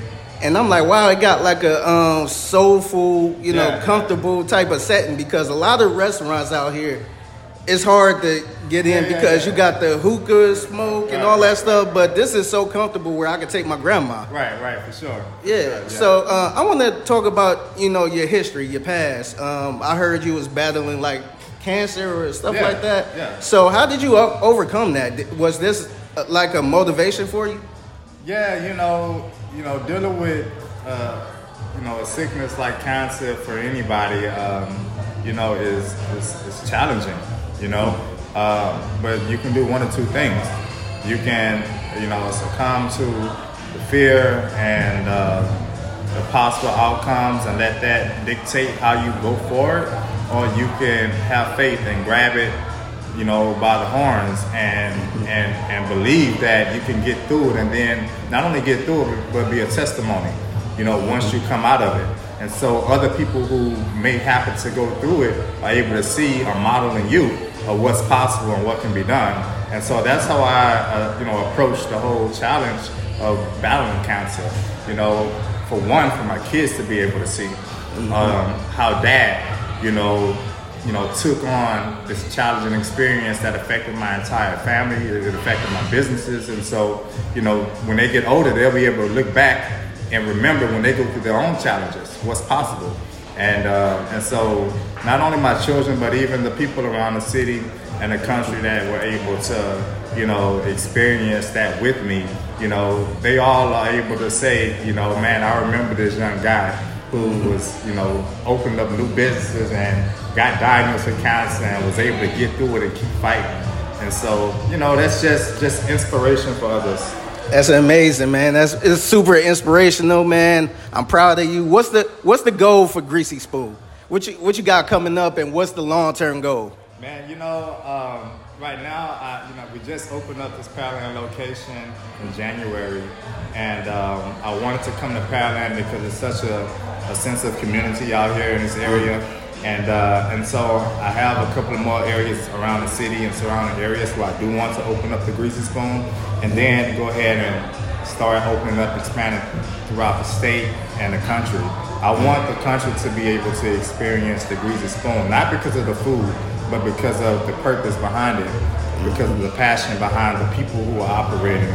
And I just want to make sure that if I can be a light to the city of Pearland and the city of Houston, and the surrounding areas, then, you know, Chicago deserves that same light. Atlanta deserves that light. You know, LA deserves that same light, because there's certain people in other states and cities who could be inspired as well, you know. And so I want to just take it national and make the Greasy Spoon a national household name.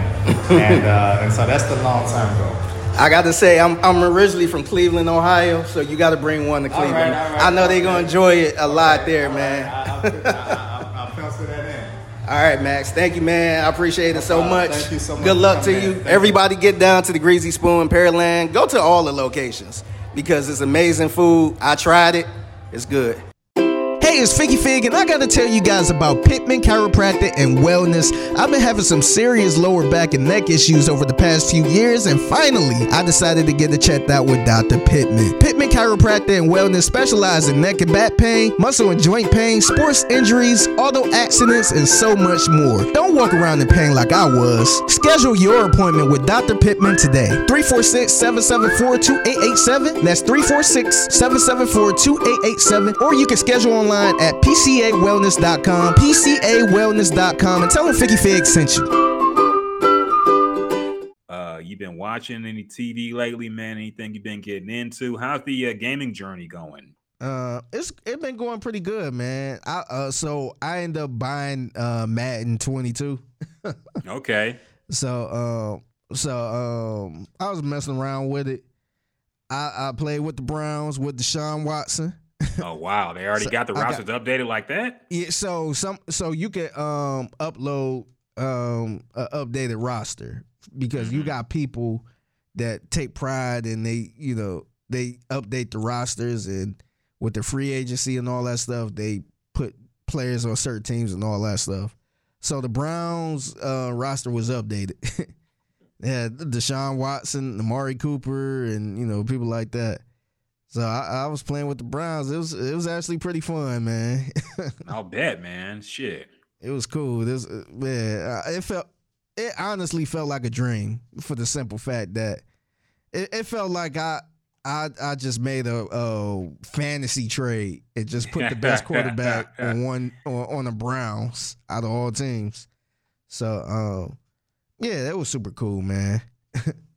That's dope. Yeah, it's funny. People have brought this up too. Like, this NFL offseason has been so crazy that real life trades are happening that wouldn't even be accepted in the NFL franchise mode. Yeah. Like, they would say, no, you can't trade fucking Deshaun Watson or Tyreek Hill from the Chiefs and get this back. It's no way you could trade these guys. Like, no matter what you put in there, because they only give you like, 3 or 4 spots to trade.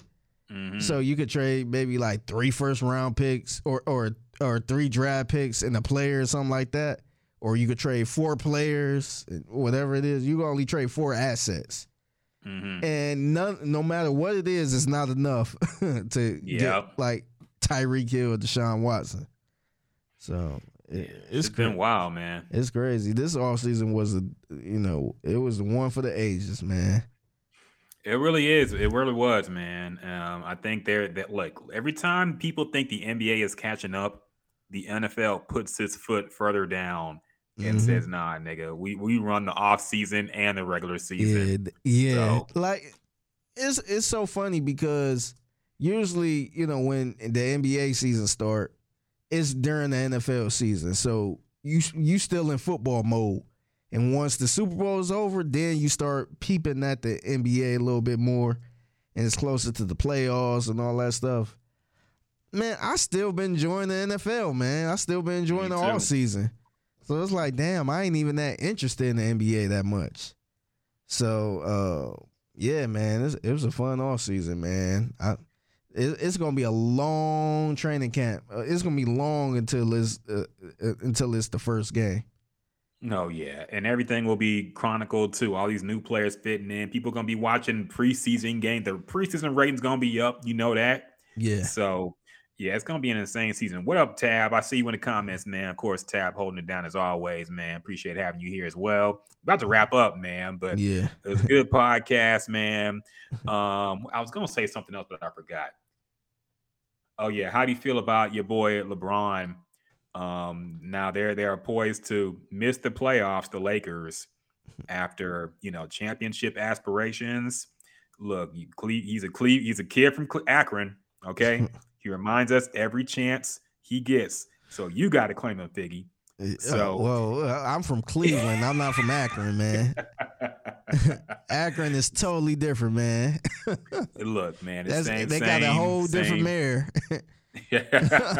Like, do you say you from Houston? Do you say you from Galveston or?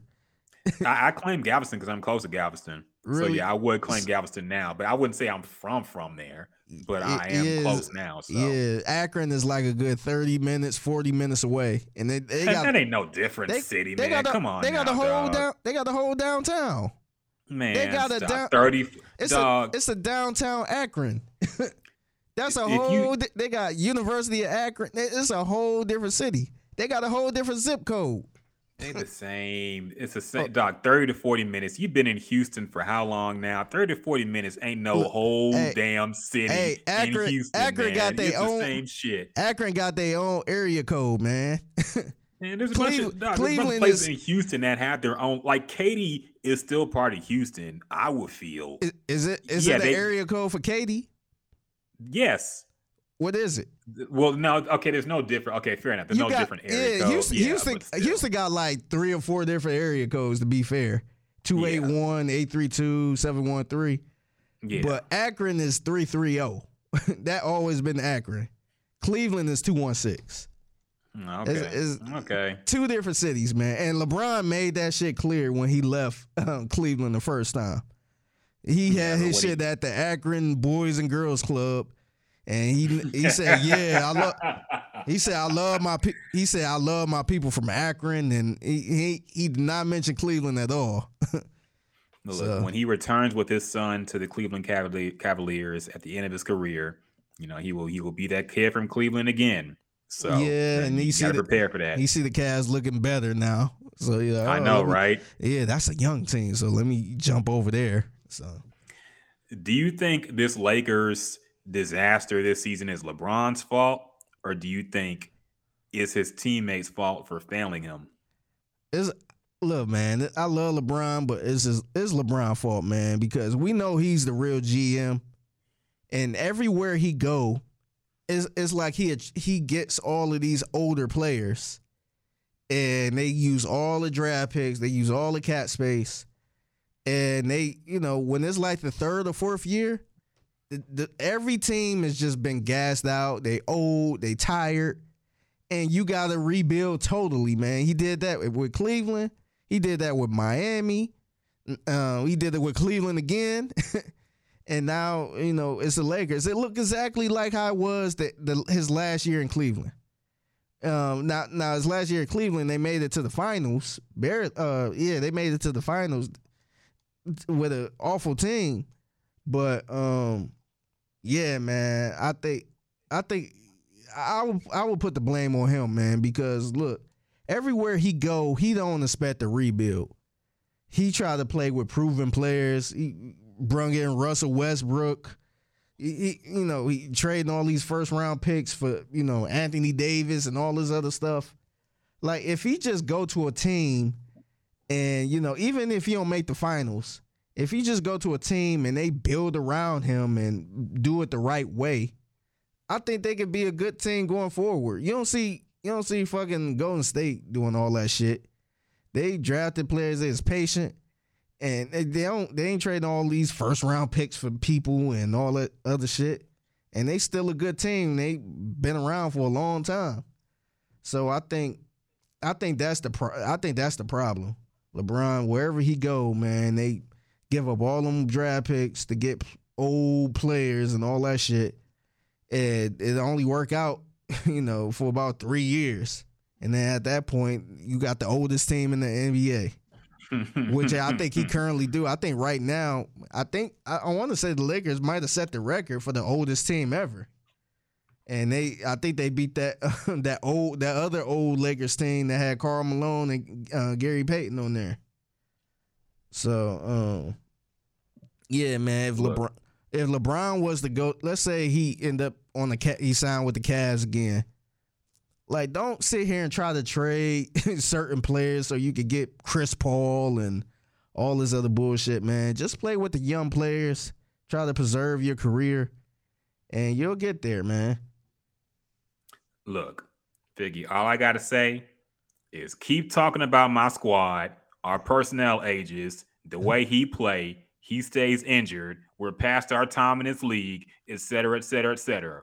Do me one favor, please. And I mean, please, prayer emoji. Keep that same narrative energy when it begins. That's all I ask. Hashtag thank you. Crown emoji. When what begins? That was LeBron's tweets. Oh, really? Okay. From the beginning of the season that he deleted. I forgot he tweeted that shit. Dog, I've never forgotten. It's one of the funniest tweets in retrospect. Because everything people said was right. Yeah. And he was acting like he was above it all. So, yeah, tough time for them. You could tell he don't give a shit now. He just out there trying to have fun and at this point, yeah. It's stacking stats. He like, you know what? My motivation is winning this scoring title at this point. Yeah, you don't even get back on defense. Which I don't even blame him, man. Like, fuck it. You got championships. Try to win the scoring title. So try to beat Kareem's fucking record. So yeah. Yep, all you can do. Well, the NBA marching on regardless. So also shout out, I guess, to the University of Houston Cougars. I mean, that was an awful game. Yeah. But hey, it got to the Elite Eight again. So shout out to Kelvin Sampson. Shout out to the whole squad, man. It was a terrible way to go out, but hey, it happens. Yeah. 1 of 20 shooting from 3. It was very, very. I was getting flashbacks, man. I was like PTSD from the Rockets versus the Warriors. 1 of 27. 1 of 27. That's what it was. Yeah, some shit like that. Yeah. So, yeah, it was a bad. He's waiting for his son to get into the NBA. Yeah, I think so too. At this point, I think he's done everything he wanted to do. He's going to get the scoring title or the all-time scoring record, and then he's going to be the first player to ever play with his son. And then he'll call it a career. So, yeah. Do you think that was smart what he did? How he said, wherever my son go, I'm going. Yeah. Yeah, because now his son probably gonna go in the first round. I don't even think that was the case at first. No. So that his son might be a first round pick. Yeah, definitely. Like, I'm sure he's gonna be a decent help. And even like the effect of LeBron, your ticket sales are gonna come up. Like somebody's gonna definitely take him first round. And so, yeah, it was smart. I mean, you want to get your son in the NBA. Yeah. He was already on the edge. So, yeah, and right now, man, I think LeBron like 37, 38. And this motherfucker is averaging like 30 points. I know we always saying how LeBron, he ain't the same. And, some people saying he washed. But this dude averaging 30 points right now, man. So, like, who wouldn't want that? This ain't Michael Jordan on the Wizards. Bad. So I agree. No, he's doing his thing offensively. Defensively, he's giving up. Yeah, I've seen some awful video where he don't even jog back. He just stays on the same side of the court. I'm like, at least act like you trying to get back, dog. But yeah, he been done that, he's man. Doing offensively, he's still doing his thing, man. He's still in the contention for like fucking scoring leader this season. So we'll see. 20 years in the league, man. That's crazy. Year 19. Don't forget, man. He keeps reminding us. Oh yeah. Sheesh. Year 19, still doing it. Just a kid from Akron. Hashtag King. Whatever the fuck he be adding. Is there anything else you want to bring up, man? Anything else we missed? Nah, I think that's it, man. Make sure y'all check out Pittman Chiropractic and Wellness. They some friends of the show now. So check them out. I'll be going to them twice a week. If you got some back pain, neck pain, and all that stuff, or been in an auto accident, anything, and it'll get you together. Shout out to Dr. Pittman. Yeah, tell him Jim's and Juice sent you. He'll crack your toes for free. I'm just playing. I don't know what he does. But yeah, let him know we sent you, man. Let him know Figgy Fig sent the word out. So Appreciate y'all. Appreciate Attorney Sam. You'll hear that on the podcast. A great discussion with Attorney Sam about legal things involving Deshaun Watson and all things Houston. Make sure you check it out. It's going to be on YouTube and all that shit too, so you know where to go for that. Shout out to the chat, man. Shout out to everybody stopping by, showing us some love. Shout out to my boy David. Shout out to Tab. Shout out to other boy man we had in here. It was Jay the Watt. I don't know how to pronounce that, but it's Jay something. Yeah. And yeah, appreciate the love, man. Like we said, make sure y'all check us out Friday nights. YouTube, Twitch, Twitter. Kick it with us. Ask some questions, get some comments, and we'll shout you out for sure. And it's been a fun time talking to people, man. I like this. We should have done this sooner. I know, but man. I like this. Yeah. I like this interactive element. It brings a lot to the show. Yeah. So yeah, appreciate y'all. Love y'all. And until next time, peace.